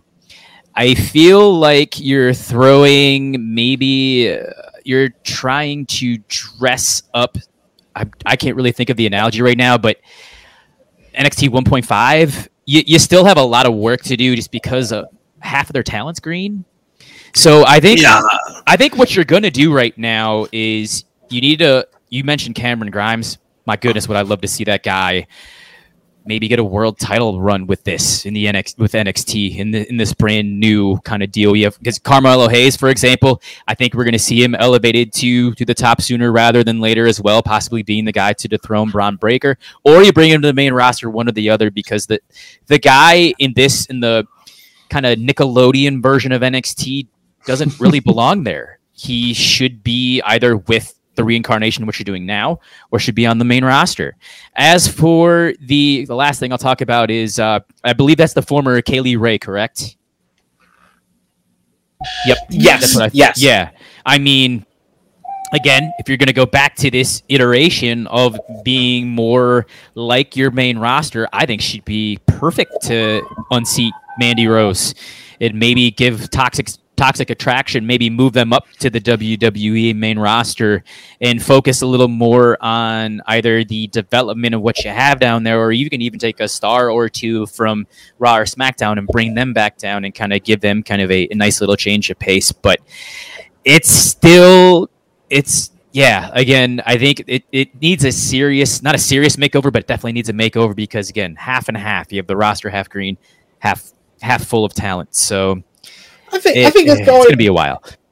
To what it used to be, what it originally was set out to be in 2012, where Triple H had like a handful of independent stars. He had like 2 to 3 to 4 handfuls of green talent. He mixed them into one and they became NXT. And, you know, more independent talent was signed. They eventually came onto the WWE network. And then a year after that, they had TakeOver Brooklyn and had to fill big arenas now for takeovers. And that's when the waters got muddied, and then instead of becoming the developmental where you got a handful of independent stars and mix them up with a crop of your young green talent, they became a super indie. They became Ring of Honor, PWG on steroids in arenas, and they were repeating PWG and Ring of Honor feuds and, you know, developing this women's division that had great workers and once-in-a-lifetime generational talent. But it became a super indie for a while, and then when it went up against another super indie in AEW, it failed because it was a super indie in a dark warehouse in the CWC in Full Sail in a school, while the other super indie is in the arenas every week, not just for TakeOver, every single week, every Wednesday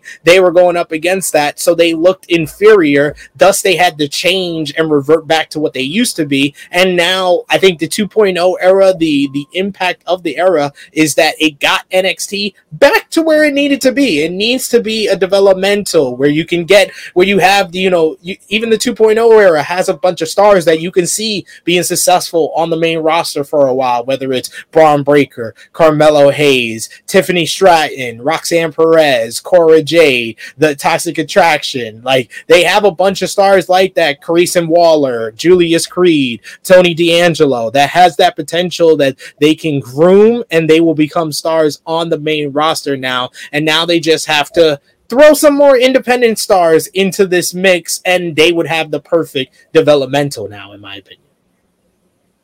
Josh, does the new logo entice you to watch NXT?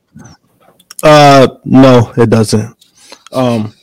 Because I mean, they still have issues. You know what I mean? You know, when the thing was when it came to NXT Black and Gold, what benefited them, which probably ended up hurting them, was that they signed a bunch of independent stars, right? Give or take. Now they're relying on people you might have not heard of beforehand, a bunch of athletes that they're relying on, people with no wrestling experience that you could definitely see. But they also, a lot of them also need a lot of work, you know. You know, Braun Breaker has gotten better. You know, ever since the slip up with Ciampa, he's gotten better. He's probably the biggest name I could see being their biggest star when it comes, like if he was to go to the main roster, depending on how they use him. I know there's a lot of hype with Nikita Lyons, but she's not very good in the ring. Like, every time I've seen her, she's trying new things, but that's also the problem too in general. When you try to do new things and it's not what you do, you probably shouldn't be trying to do it, especially when you're on TV, you know. And I think she falls into that category a lot, where she's trying to do something new, which you could appreciate, but if you can't pull it off, you shouldn't be doing it, you know, especially until you get it done right. But yeah, that's the thing when it comes to NXT. Like, you know, there's a lot of faces that they try to do when they were going back to that direction of, you know, having these kids learn stuff. That was the problem, because people got so used to all these big independent stars being in NXT that they kind of reverted back to what they want to be. So right now, I mean, any hopes to trying to hope, oh yeah, that this goes back to being Black and Gold, I don't think they should put that high expectations yet on the new people. I don't think that's fair to them. I think that will falter their development even more. So I just think they should just have a real game plan, and then just focus on that. And then from there, if it gets great, then you move on to the next step. There's a reason they moved to Tuesday nights, by the way. Is because they went head to head with a super indie that destroyed them. So I feel, I don't know if USA has some involvement in this as well, but maybe going back to an hour, kind of the less is more deal, and kind of hide some of the weaknesses of the younger talent, which was something that Paul Heyman did a phenomenal job with in ECW, was kind of highlighting the strengths and really hiding the weaknesses. I think if Triple H and Shawn Michaels can accentuate the strengths of the greener people on the roster and really hide those weaknesses to the best of their capabilities, that this product will be a little bit, that should be better, and more people will be more apt to watch. Absolutely. The final show, what we missed during the week, Impact on Access TV. They had the Motor City Machine Guns defeat the Good Brothers in a good first time ever main event, which is possibly the last match in Impact for the Good Brothers as their contract have expired.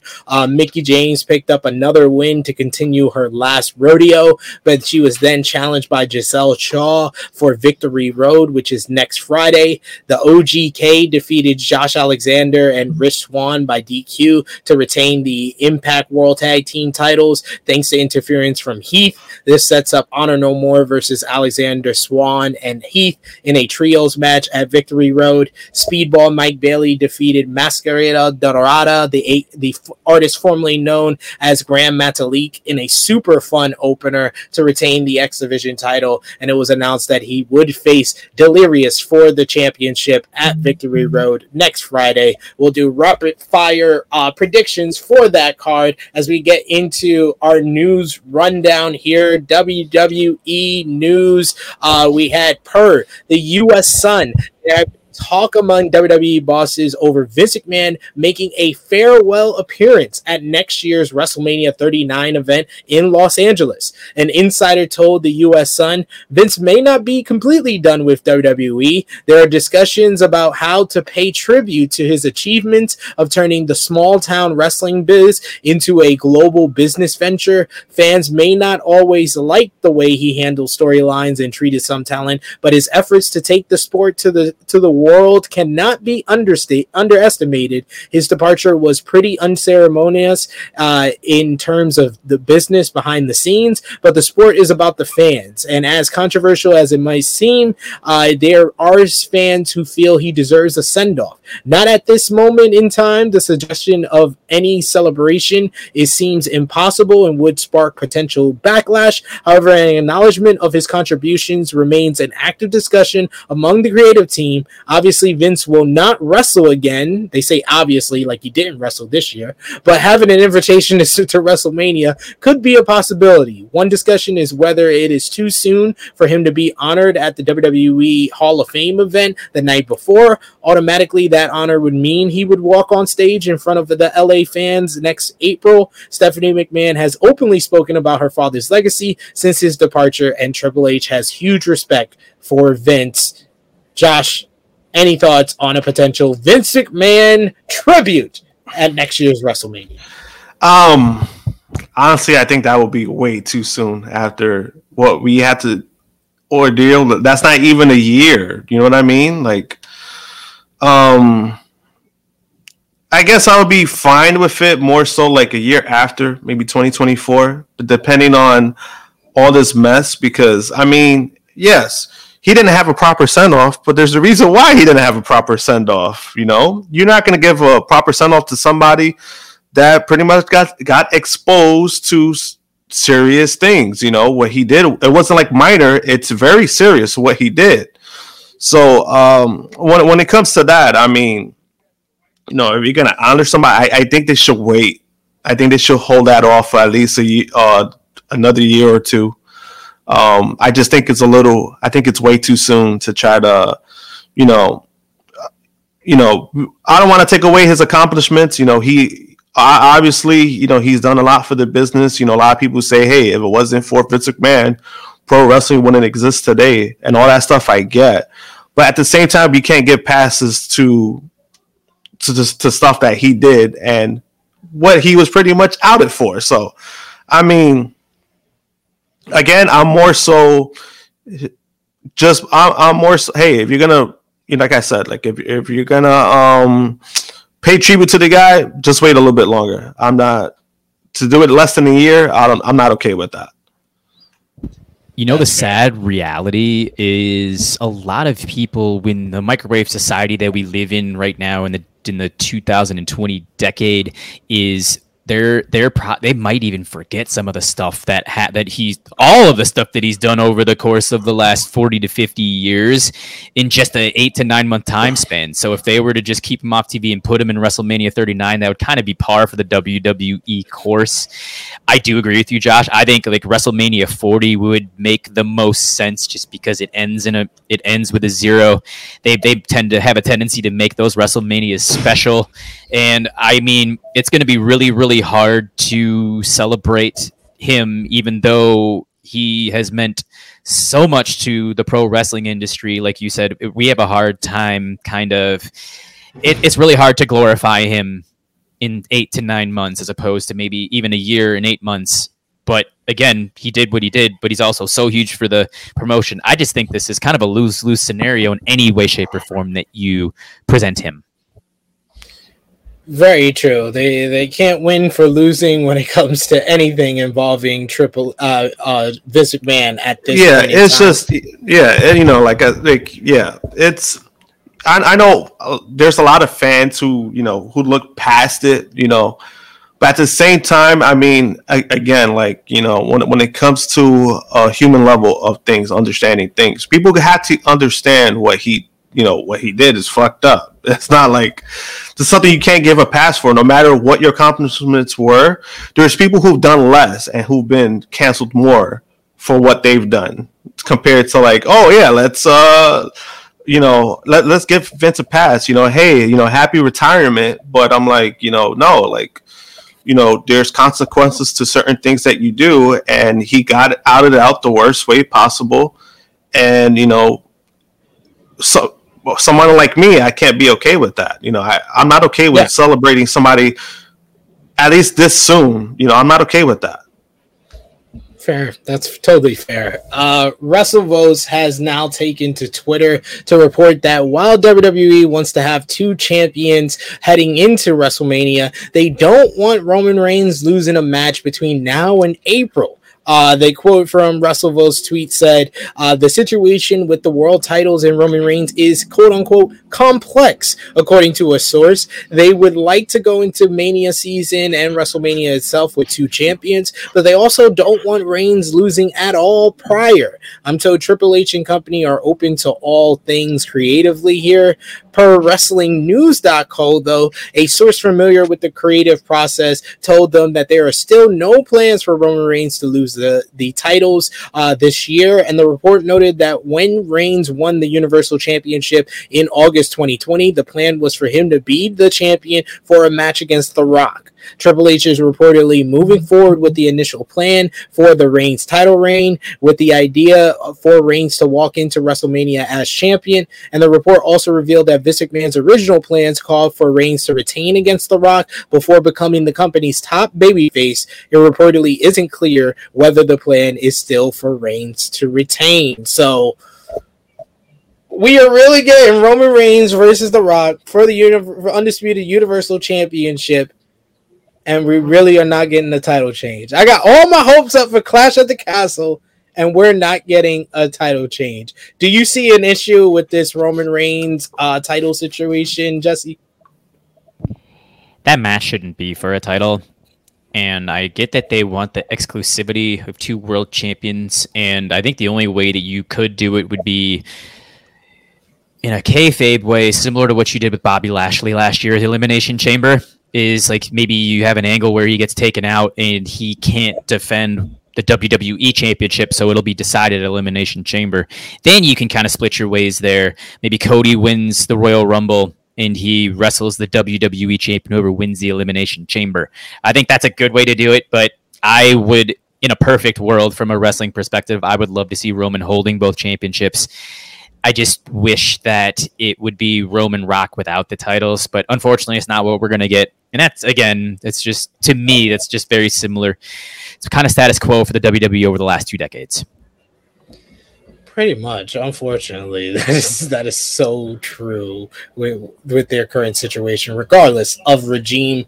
But regardless of regime, we've been seeing a lot of people return as of late, and the Wrestling Observer newsletter has a recent report talking about Bray Wyatt has indeed had talks with WWE about a possible return to the company. The talks have apparently stalled, but it's reportedly not a dead issue. Talks with companies outside of WWE have also stalled before, as his asking price was above what they wanted to pay. It's believed that when he was in WWE, he was one of the highest paid wrestlers in the world, with Randy Orton and Ronda Rousey behind only Brock Lesnar and Roman Reigns. Do you think that they will get over this money obstacle, and when do you see Bray Wyatt returning to WWE, if at all, Josh? I think they'll eventually get over the money aspect of things. As for him returning, I have no idea when, because he always gives like these little cryptic messages, and it seems like nothing happens after, where he teases like, "Oh, I'm going to return soon," or in his own way, and then nothing ever happens. So when it comes to him coming back, I don't know when, but I think they'll eventually get over the money aspect of things. I think he'll end up being back in WWE. I would hope so. I think he's perfectly lined up to be a Royal Rumble return. Wouldn't you think, Jesse? Yeah, that makes sense. And again, so would that be 3.5 months? That's perfect timing. Start a new year, add a pretty prominent character. And I guess, again, from a short-term memory standpoint, we kind of hope that erases some of the character problems that have taken place. I think it was just with his Fiend character and Vince McMahon's logic, they didn't mesh well whatsoever. So I think it should be a better go-round for him. It's just a matter of how you repackage him. But Royal Rumble makes sense. Yeah, it makes the world of sense there. NXT news is they're reportedly set to bring back more takeover events. The Triple H Renaissance continues. The brand has been mostly having its specials as episodes of NXT over the past year, but Fightful Select reports that more will be appearing as premium live events on Peacock and WWE Network. And the site notes in specific, Halloween Havoc is going to be Takeover Halloween Havoc and is currently scheduled for October 22nd and will be a premium live event. This would be a first for the name, as the past two Halloween Havocs were regular NXT specials. It's Takeover's coming back, Josh. NXT is back. Better get on the boat before there's no more room. I'll drown. I'm okay with that. I won't let you drown. Speaking of NXT news, oh boy, yes, we're gonna talk about it. Velveteen Dream. He did himself no favors with his latest legal troubles. A new report confirms that WWE had no interest in bringing him back before that. The real name, Patrick Clark, was arrested twice in August, first on August 20th, and for the first-degree battery, trespassing on property after a warning, and possession of drug paraphernalia, and then again on August 26th for possession of drug paraphernalia after admitting to cocaine use, which violated his probation for a previous arrest. According to Fightful Select, WWE sources indicated that they had no desire to bring Clark back before the arrest, with one source noting that it would be a public relations nightmare that the new regime would have no interest in. The site notes that by the time Clark stopped appearing on NXT, he had already had a ton of backstage heat, and even separate from that, he had become a headache, according to one NXT coach. Clark had been talked to several times about unusual behavior in general at the WWE Performance Center, and one WWE source notes that works with those higher up in the company said it would be a miracle for something to happen that resulted in Clark being brought back, and confirmed that there are no plans or talks about bringing him back, despite his posts on social media. And speaking of social media, EC3 this week had a pair of interviews with Sportskeeda Wrestling, among others. And during the discussion, he talked about how Clark videotaped and took pictures of wrestlers' genitals. on catching Velveteen Dream trying to record wrestlers, he said, and I quote, he got arrested again. When he's going to get rehired, probably not if that's on his record. Plus, he has a lot of demons in the closet. Or what do you mean? I'm glad you asked. Why not? Because in NXT, there was always some speculation about him being a little off. But you're welcome to that. You could be friends. We had a party and it was at my place and he came over because I'm being friendly and I'm top guy and I tried to welcome everybody into the thing. He left his phone in my bathroom with the camera on trying to capture people taking pisses. So there.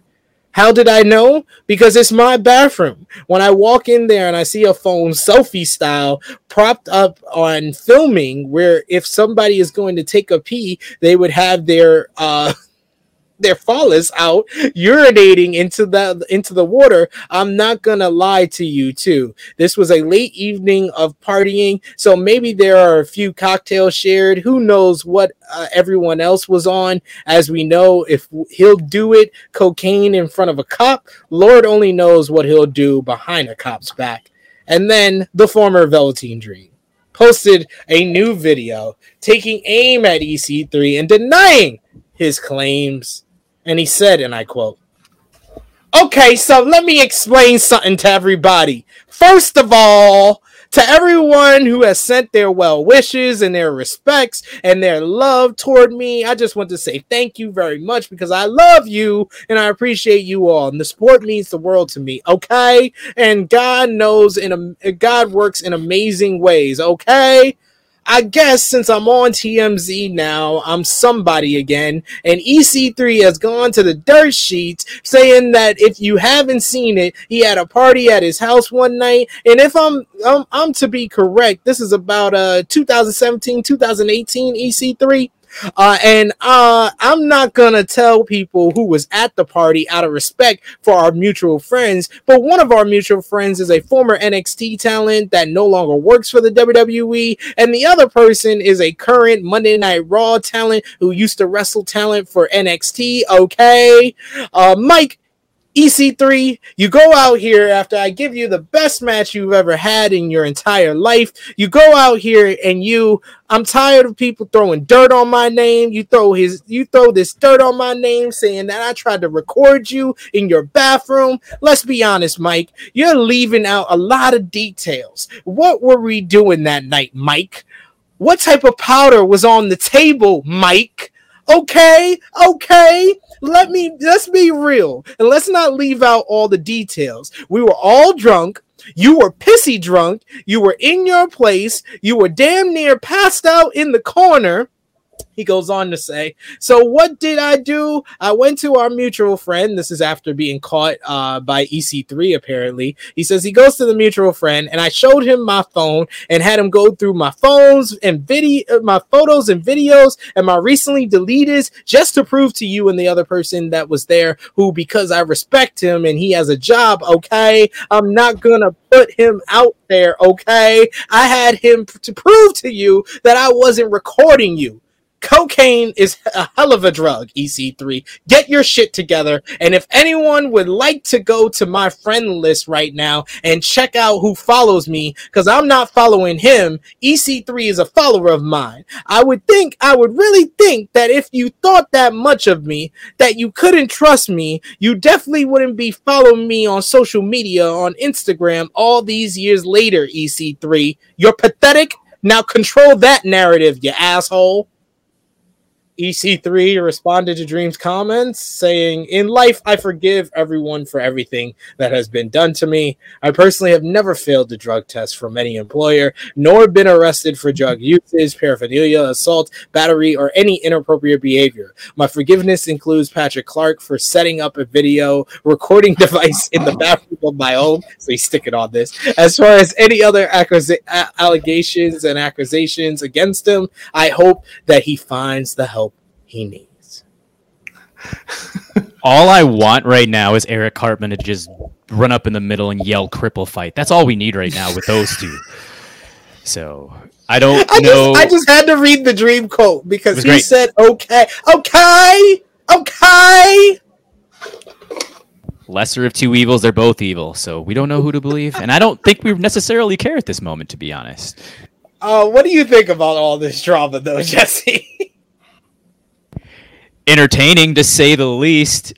I will say that. And Patrick Clark is a very good actor if he is not telling the truth, because if you watch the video, okay, he was very convicting. He was staring blankly and very matter of fact. I have not seen the EC3 portion of this, so I don't know which side I'm going to go on. But again, they're both evil, so just go on and try to make a name of yourself, try to reclaim 10 more minutes of fame, because I don't think either one of you are going to be getting them at this point. I just want a t-shirt that just says, okay, Josh, okay. That was great. It was the greatest social media video I've seen in quite some time. Final WWE news note here. Gable Stevenson was, of course, one of WWE's first major NIL signees, but apparently, according to Wrestling Observer newsletter, everything is cold on Stevenson. And while they wanted to debut him on TV some time ago, it hasn't happened because he hasn't progressed well in his training. Stevenson signed the first NIL deal with WWE in September of 2021 and has been seen a couple of times on WWE TV and was even drafted to Raw last October. However, he hasn't been used in any major capacity. According to Wrestling Observer newsletter, WWE was planning on fast-tracking Stevenson after he completed his last wrestling season in March. However, he has not been around or discussed. Stevenson had an update last month noting that he's getting active in his training, and the Wrestling Observer newsletter reports that Gable Stevenson is still under contract with WWE and is still training to be a wrestler for them. There had been questions about his status because he is not in Orlando at the Performance Center with other prospects, but he's not currently in the company's creative plans or on the list of talent to be used. Josh, what do you think about Gable Stevenson getting soured on in WWE? I'm kind of not surprised by it, just because again, with all these athletes, sometimes you just don't know what you're getting, right? So when it came to Gable Stevenson, we know he's a great wrestler because he's a collegiate athlete. He's an All-American, but sometimes that doesn't translate to the wrestling that they do on TV. But also the comparison to like him and Kurt Angle, I don't think it was fair to him, because now you're expecting way too much from the guy. Because from the moments that I've seen from him, honestly, I don't think the guy has a personality. That's just my opinion. You know, I have not seen that. Even WrestleMania, like that segment of WrestleMania after the first match, it was kind of cringing to me. And that was the main thing for me. Like when it comes to that, like when it comes to Gable Stevenson and the situation that he's in, you know, he's a great athlete. But does he have the charisma? Does he have that? Like, does he have the total package? And I have not seen that from him. So when it comes to him being, you could say he's being iced right now. I'm not really surprised by it. I just think so many people had too many hopes, and it was kind of unfair to him because you're making a comparison to, you're talking about one of the greatest wrestlers of all time. So I don't think it was fair to him either way. Yeah, and sometimes there's very unfair comparisons for people in wrestling. We've seen it with Parker Bordeaux and Brock, and now you're seeing it with Stevenson and Angle now.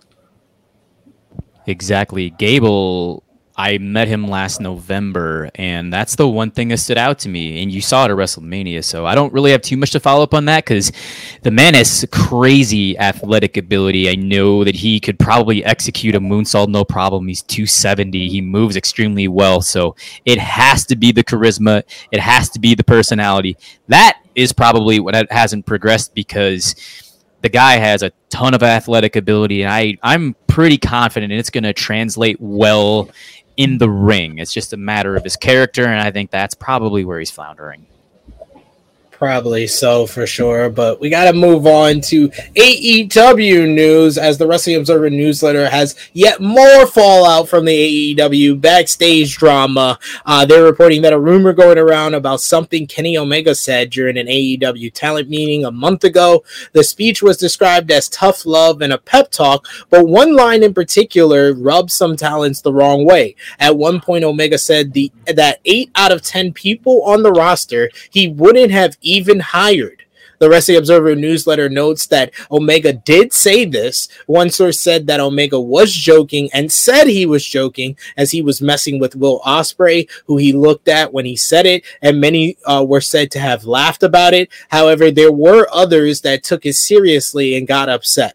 Several people said that it was totally misinterpreted and taken out of context, but it still bothered some people. Omega also said that the energy and vibe of the locker room were more positive than when AEW started, and likely wanting to recreate that with the current roster. Josh, what do you think about what Omega said, and do you think it's just a misunderstanding? I think it's a misunderstanding. Knowing how Omega is, he usually when he does like these.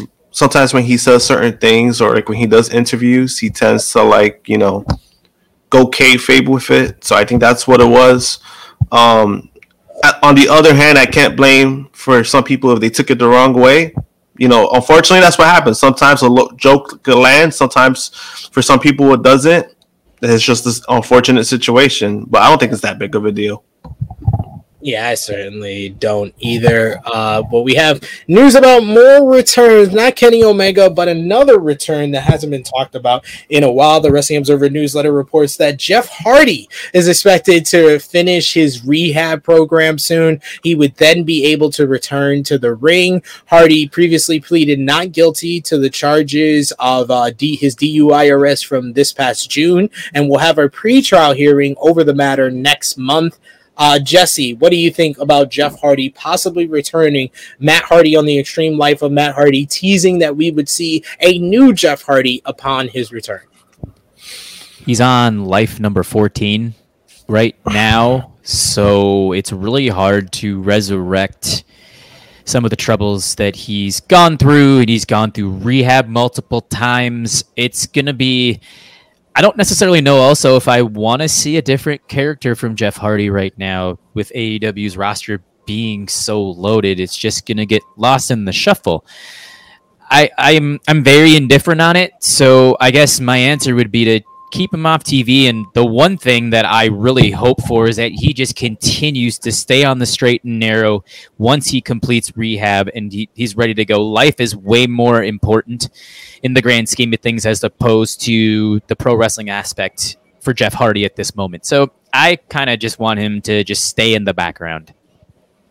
Yeah, we got Negro Buck Nick Jackson, who kind of echoes that. I think Jeff needs to take more time away. Annika adding no more ladder matches for the first 6 months. Yeah. I would hope so.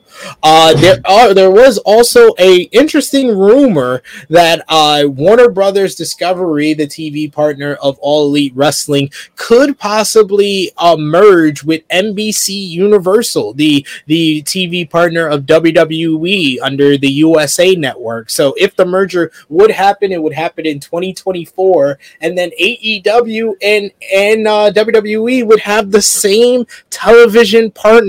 What do you think about that possibility and the timing of it with WWE and AEW looking for new TV contracts in 2024 as well, Josh?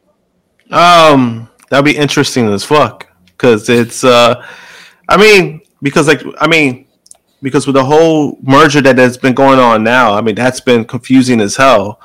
So because there's stuff that they eliminated already when it comes to their content. So for them to do that all over again, in the next 2 years possibly, it's bizarre just to try to understand everything. It's tough to get your head around, especially with WBD and their craziness at the moment. In an interesting social media exchange between wrestlers, the Forbidden Door was opened between AEW and WWE as they had a back and forth, a battle of words online between Sheamus and Maxwell Jacob Freeman, MJF, about the important topic of heels wearing scarves. The whole thing began when Sheamus posted to Twitter to tell Happy Corbin that real heels wear scarves, leading to a response from the famously scarf-wearing MJF. MJF called the WWE star's post sad, which led to Sheamus sharing the Conor McGregor gif meme where the UFC fighter proclaimed, "Who the fuck is this guy?" MJF responded, and I quote, saying, "The guy you alluded to, stop now or I'm gonna devour you. You can rock 6-inch lifts and play top guy, but you've been handed the ball multiple times and fell. I'm glad you're having a renaissance and finally figured out how to get over. It only took you a decade. Took me a day." Sheamus then shared a shot of Chris Jericho in a scarf, which led to another MJF reply where he said, "Yes, you were definitely referring to a guy who wore a scarf back in 2016. You got me. Can't wait for my boy at Baron Corbin WWE to end you." This is like a 10-8 round for MJF, isn't it? This, to me, is Eminem versus Everlast in a battle on Twitter. Sheamus, you barked up the wrong tree on this one. I'm sorry. You could have picked a fight with anyone in AEW verbally, but you win against MJF, and that is, again, I think if we are going to use a CM Punk quote here, MJF could just say, "Tell me when I'm wrong." Exactly. But then also, when the hell did Sheamus started using like Twitter or something? It's just like, it's weird. It's like, oh, why did this happen? Like, why did this happen? I think Sheamus has been told by management to use Twitter more because he has been more active in the last couple of months. So, and he made the mistake. Stick to the workout videos with your buddies. That is what you excel at. And MJF is kind of right. MJF. He's kind of right with what he said, which I don't want to say, hey, that was a little, but he's kind of right with what he said, because there was a time where Sheamus was floundering and he was just there. You know, remember he beat Roman for that title and nobody cared until Roman won it back and everybody cared. So, I mean. And it took the bar to get him back on a certain level. And then after the bar ended, he was lost in the shuffle again until his recent renaissance. So, pick the wrong day and the wrong guy, Sheamus. 18 seconds, he defeated Daniel Bryan, which catapulted Daniel Bryan to the top of the Not him. Yes. Very true. Very true. Not him at all. But let's get some rapid fire predictions in the mix. And with our final AEW news note, it's the cards for AEW Dynamite Grand Slam, AEW Rampage Grand Slam. If you are one of our great Patreon backers at patreon.com/True Heel Heat, you could be a part of our prediction championship, where we will be getting predictions for Dynamite on Wednesday, for Rampage on Friday. So be a part of the prediction champion. $3 a month, become a Patreon backer. But let's hear what Jesse, Josh, and myself have to say about AEW Grand Slam, Dynamite Grand Slam this Wednesday. Let's talk about that one first. Get everybody's predictions. Josh, who you got? AEW All Atlantic Championship, Pac versus Orange Cassidy. I'm going with Pac. Jesse? Also going with Pac here. Unanimous for Pac all around here. AEW Interim World Women's Championship, Toni Storm versus Athena versus Britt Baker versus Serena Deeb. I'm going with Storm to retain here. Jesse? Toni Storm just makes the most sense right now. Josh? Storm is retaining. ROH World Championship up for grabs. Claudio Castagnoli defends against Chris Jericho. Jesse, who you got? I can't see Claudio's first loss going against Chris Jericho, even though it would be intriguing, like somebody alluded to earlier, to see Chris Jericho with the Ring of Honor Championship. I'll stick with Claudio in this one. I think Claudio just scratches by to set up a rematch, but I got Claudio here. Josh? I got Claudio. I don't see him losing the belt anytime soon.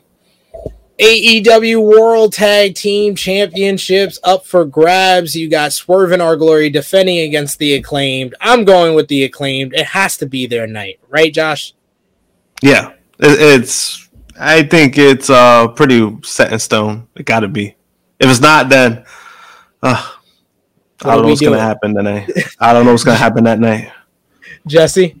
You're not going to leave the two biggest United States markets angry after a match, and specifically with these two teams. You got to go the Acclaimed here and strike while the iron is probably at its absolute hottest. And the most interesting of the matches on either card, AEW World Championship up for grabs in the Grand Slam Tournament of Champions Finals. Jon Moxley versus Bryan Danielson. Who you got, Jesse? Let's go Danielson so Moxley can get some much-needed vacation time that the CM Punk and the Young Bucks robbed him of. Josh? I was actually going with Danielson, too.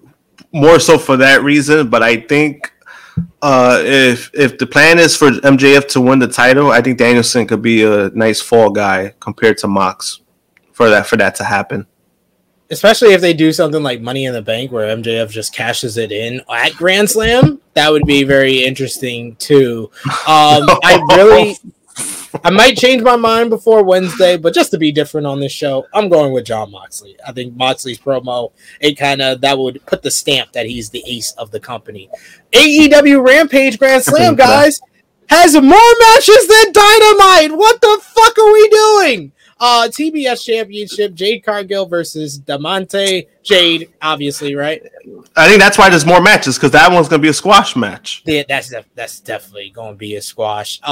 No disqualification match, though. Buddy Matthews and Brody King of the House of Black versus Sting and Darby Allin. Who you got, Jesse? Sting and sorry. Yeah, you got to go Sting and Darby here. Sting will maintain his undefeated streak in AEW. The 62-year-old Sting. Man, undefeated. I was like, yeah, because I was to say that. I'm like, Sting does not lose. Do not bet against Sting. He does not lose. I learned my lesson after all out. Not betting against Sting. Golden ticket battle royal for AEW World Championship opportunity. I know Hangman Adam Page, the Dark Order, Andrade, Rush are all in this matchup.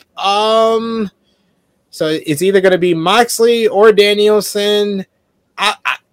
I mean, if it's Moxley, I'm going with Hangman Adam Page to win this one. Give me Moxley versus Hangman on the anniversary show. Jesse, who you got? Whoa. That's mind-blowing right there. Isn't it in Rush's creative contract for him to not lose this much? Let's go Rush just to be contrarian. Give me a Danielson Rush match at some random Dynamite.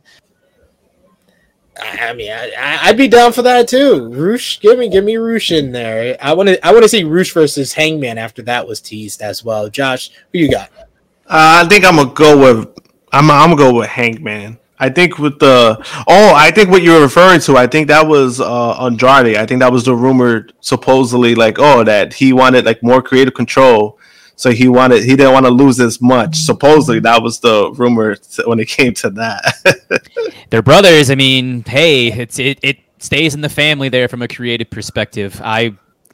It'd be weird to me to see Hangman in a one-off title match that I don't think he's going to win. So that's the only reason I don't see him winning here. I mean, that's true. Yeah, that is true. Action Bronson and Hook versus 2.0. I mean, obviously, I'm going with Hook. Josh? I'm a Hook and Action Bronson. That's easy. Jesse? Much like Sting, Hook does not lose either, especially in this scenario. So Hook and Bronson. I need the big money matchup, Hook versus Sting. Whose streak will end? Ricky Starks versus Powerhouse Hobbs. I think Ricky Starks gets his win back here. Who y'all got? Starks gets his win. I think he gets his win back as well. Jesse? Yeah, and I'm going to go Starks here too, although the 50-50 in some of these situations is starting to become a little WWE-esque to me, so be careful, AEW, with this scenario. I love both of these guys, so I would have loved to see them separated for about 9 months before you revisit this and let them both just get monster pushes and put a scenario where they have to wrestle for a title. But I'll go Starks. Samoa Joe and Wardlow versus Tony Nese and Josh Woods. I'm going with the champions here, Joe and Wardlow. Jesse? Absolutely. Joe Wardlow continuing on their slightly undefeated run. Josh? Warlow and Joe. I think that one's pretty easy. Ray Phoenix versus Jungle Boy, first time ever in AEW. This should be fucking amazing. I can't wait to see this one live. I'm going with Jungle Boy in this one. Who you got, Josh? Jungle Boy, just for more so momentum perspective. Phoenix doesn't really need the win at the moment. I think Jungle Boy needs it more, so I think that's just more momentum for him. Jesse? I got to agree there, too, especially after I believe he lost to Jay Lethal last week. Got to go Jungle Boy. And then finally, New York's own Eddie Kingston versus Sammy Guevara. They're finally going to complete their feud, have their matchup. Eddie has to win in New York. That's a necessity. I won't take any other answer. Jesse? You have to go that way, or if there is going to be a riot in Arthur Ashe Stadium, it's probably going to be from this scenario if Sammy somehow pulls it out. Perfect spot to do it. Josh? I'm going with Kingston. As long as Kingston beat the shit out of him, I'm all for it. Seems legit. New Japan Pro Wrestling news, real quick. Kota Ibushi has been out of action from New Japan since October of last year. He has been dealing with injuries, and there was some controversy later on when he made accusations against one of the company's staff, and he has yet to wrestle since all of that happened. The Wrestling Observer newsletter had a brief update noting that Ibushi is still rehabbing his shoulder. However, it's a slow process, and it's still unknown when he will be back. And New Japan Pro Wrestling has announced an IWGP Tag Team Championship matchup of FTR versus Aussie Open for night 1 of New Japan Pro Wrestling Royal Quest 2, and the event happens on October 1st and 2nd. This one will be on the 1st. And then Impact Wrestling news, they got a big show next Friday, Impact Victory Road, so we'll rapid fire through these predictions as well. Tasha Steelz versus Killer Kelly. I think Killer Kelly continues her streak in Impact. Who you got, Josh? Killer Kelly. I'm going to go with her. Jesse? Let's make that unanimous. Killer Kelly's on a roll right now. Giselle Shaw will go one-on-one with Mickie James, a part of the Last Rodeo storyline. I think Mickie picks up another win against Giselle Shaw here. Jesse? She came out like a ball of fire 2 weeks ago. Mickie James is going to be the one that's getting her upcoming to get victorious here. Josh? I'm going to go with Mickie.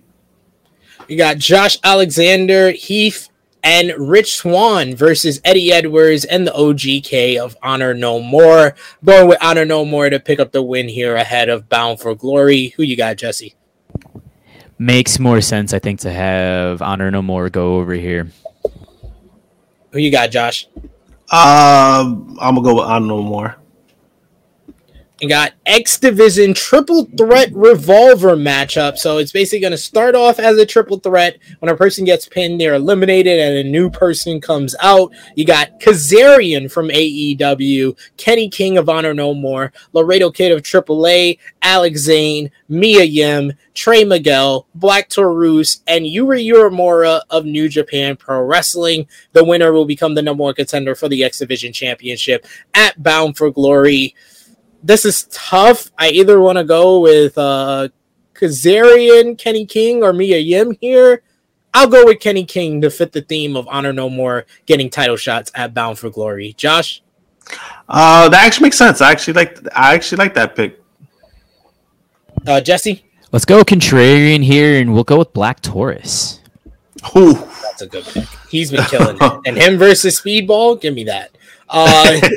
Speaking of the Speedball, he defends the X Division Championship against an ROH staple, former ROH booker, Delirious. What do you got in this one, Jesse? If Speedball Mike Bailey is not in the PWI 500 top 10 next year, I will be in an absolute state of shock. He's going to take that Vikingo or that Jonathan Gresham spot. So Speedball Mike Bailey here for sure. Oh, yeah, I'm definitely going for Speedball. Josh? I'm going for Speedball. I'm just glad Delirious is not booking this match. Also, good point. You got Pick Your Poison matchup. Jordan Grace will pick the hand-picked opponent of Masha Slamovich, who she faces at Bound for Glory, and she will face Max the Impaler with Father James Mitchell. I think Jordan Grace gets the win here, though. Jesse? Gotta go Jordan Grace. She's on a roll. Josh? Yeah, I'm gonna go with Grace. I don't see her losing the title. And then finally, the main event of Victory Road is going to be Sami Callihan not defending anything, but in a barbed wire massacre against his two rivals, Moose and Steve Macklin. I'm going with Steve Macklin in this one. Who you got, Josh? I don't know. This one's tough. I'll say I'll go with Moose. I don't know why. I'll go with Moose. Jesse? Sami Callihan, this is his style of match. The other two, I'm not 100% sure. I think he's going to get wiped out at some point. So let's go Macklin. You're thinking on the right side of history, sir. Yes, that brings us to a close on our news rundown.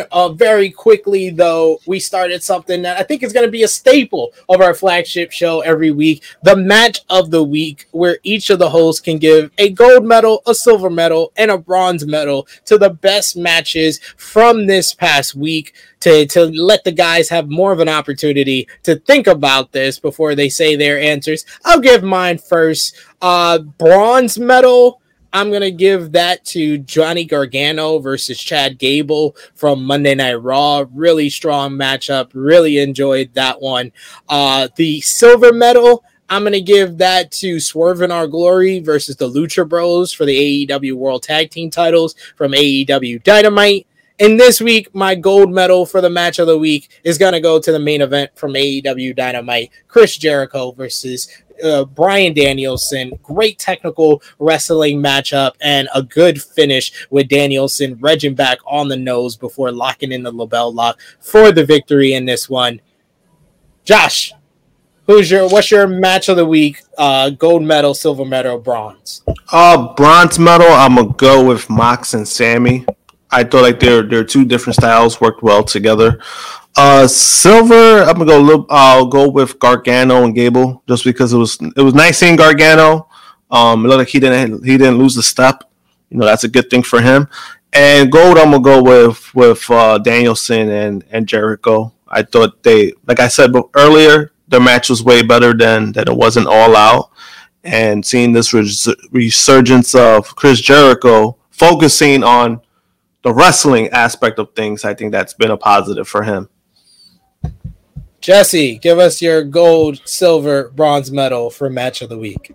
The harder one is the silver and the bronze, so I'll flip-flop yours, Sid, and I am going to go Swerve in Our Glory versus the Lucha Bros, my bronze, even though it is in my absolute wheelhouse and probably should have it silver, but Gargano and Gable, silver, just because Johnny's back 9 months, looked like he hadn't lost a step. Gable was the perfect opponent. My style of match, and then of course gold, unanimous across the board, Danielson and Jericho. Very, very smartly technical from a technical piece, and just also from a storytelling perspective as well. They had a little more time and a lot more focus, so gotta go there with the gold. Good choices all around at what was not the busiest week. It's not like last week where we had a whole bunch of choices for, match of the week. But this week, I think it was kind of a few matches stood out and was in everybody's kind of wheelhouse for this one. If you want to see my full list of the top 10 best matches from last weekend, Labor Day 2022 weekend, that is up on the channel right now. So go over and check that out. But that's going to bring us to a close for True Hill Heat 193. Huge thanks to Jesse for being our special guest, first time on the show. Please let the people know where they could follow you, what you got going on, and definitely tell them where they can listen to your great podcast doing some spectacular work, man. I appreciate you having me on. So the Twitter handle is in the corner, Jesse C. Velasquez, Velasquez, if you're listening in audio form. Wrestling's Unplugged and Undeniable on Google, Apple, Spotify, or wherever you can find most of your podcasts. Wrestling, the letter U, and you. Also on Twitter is the account page. I will be writing for SE Scoops beginning next week.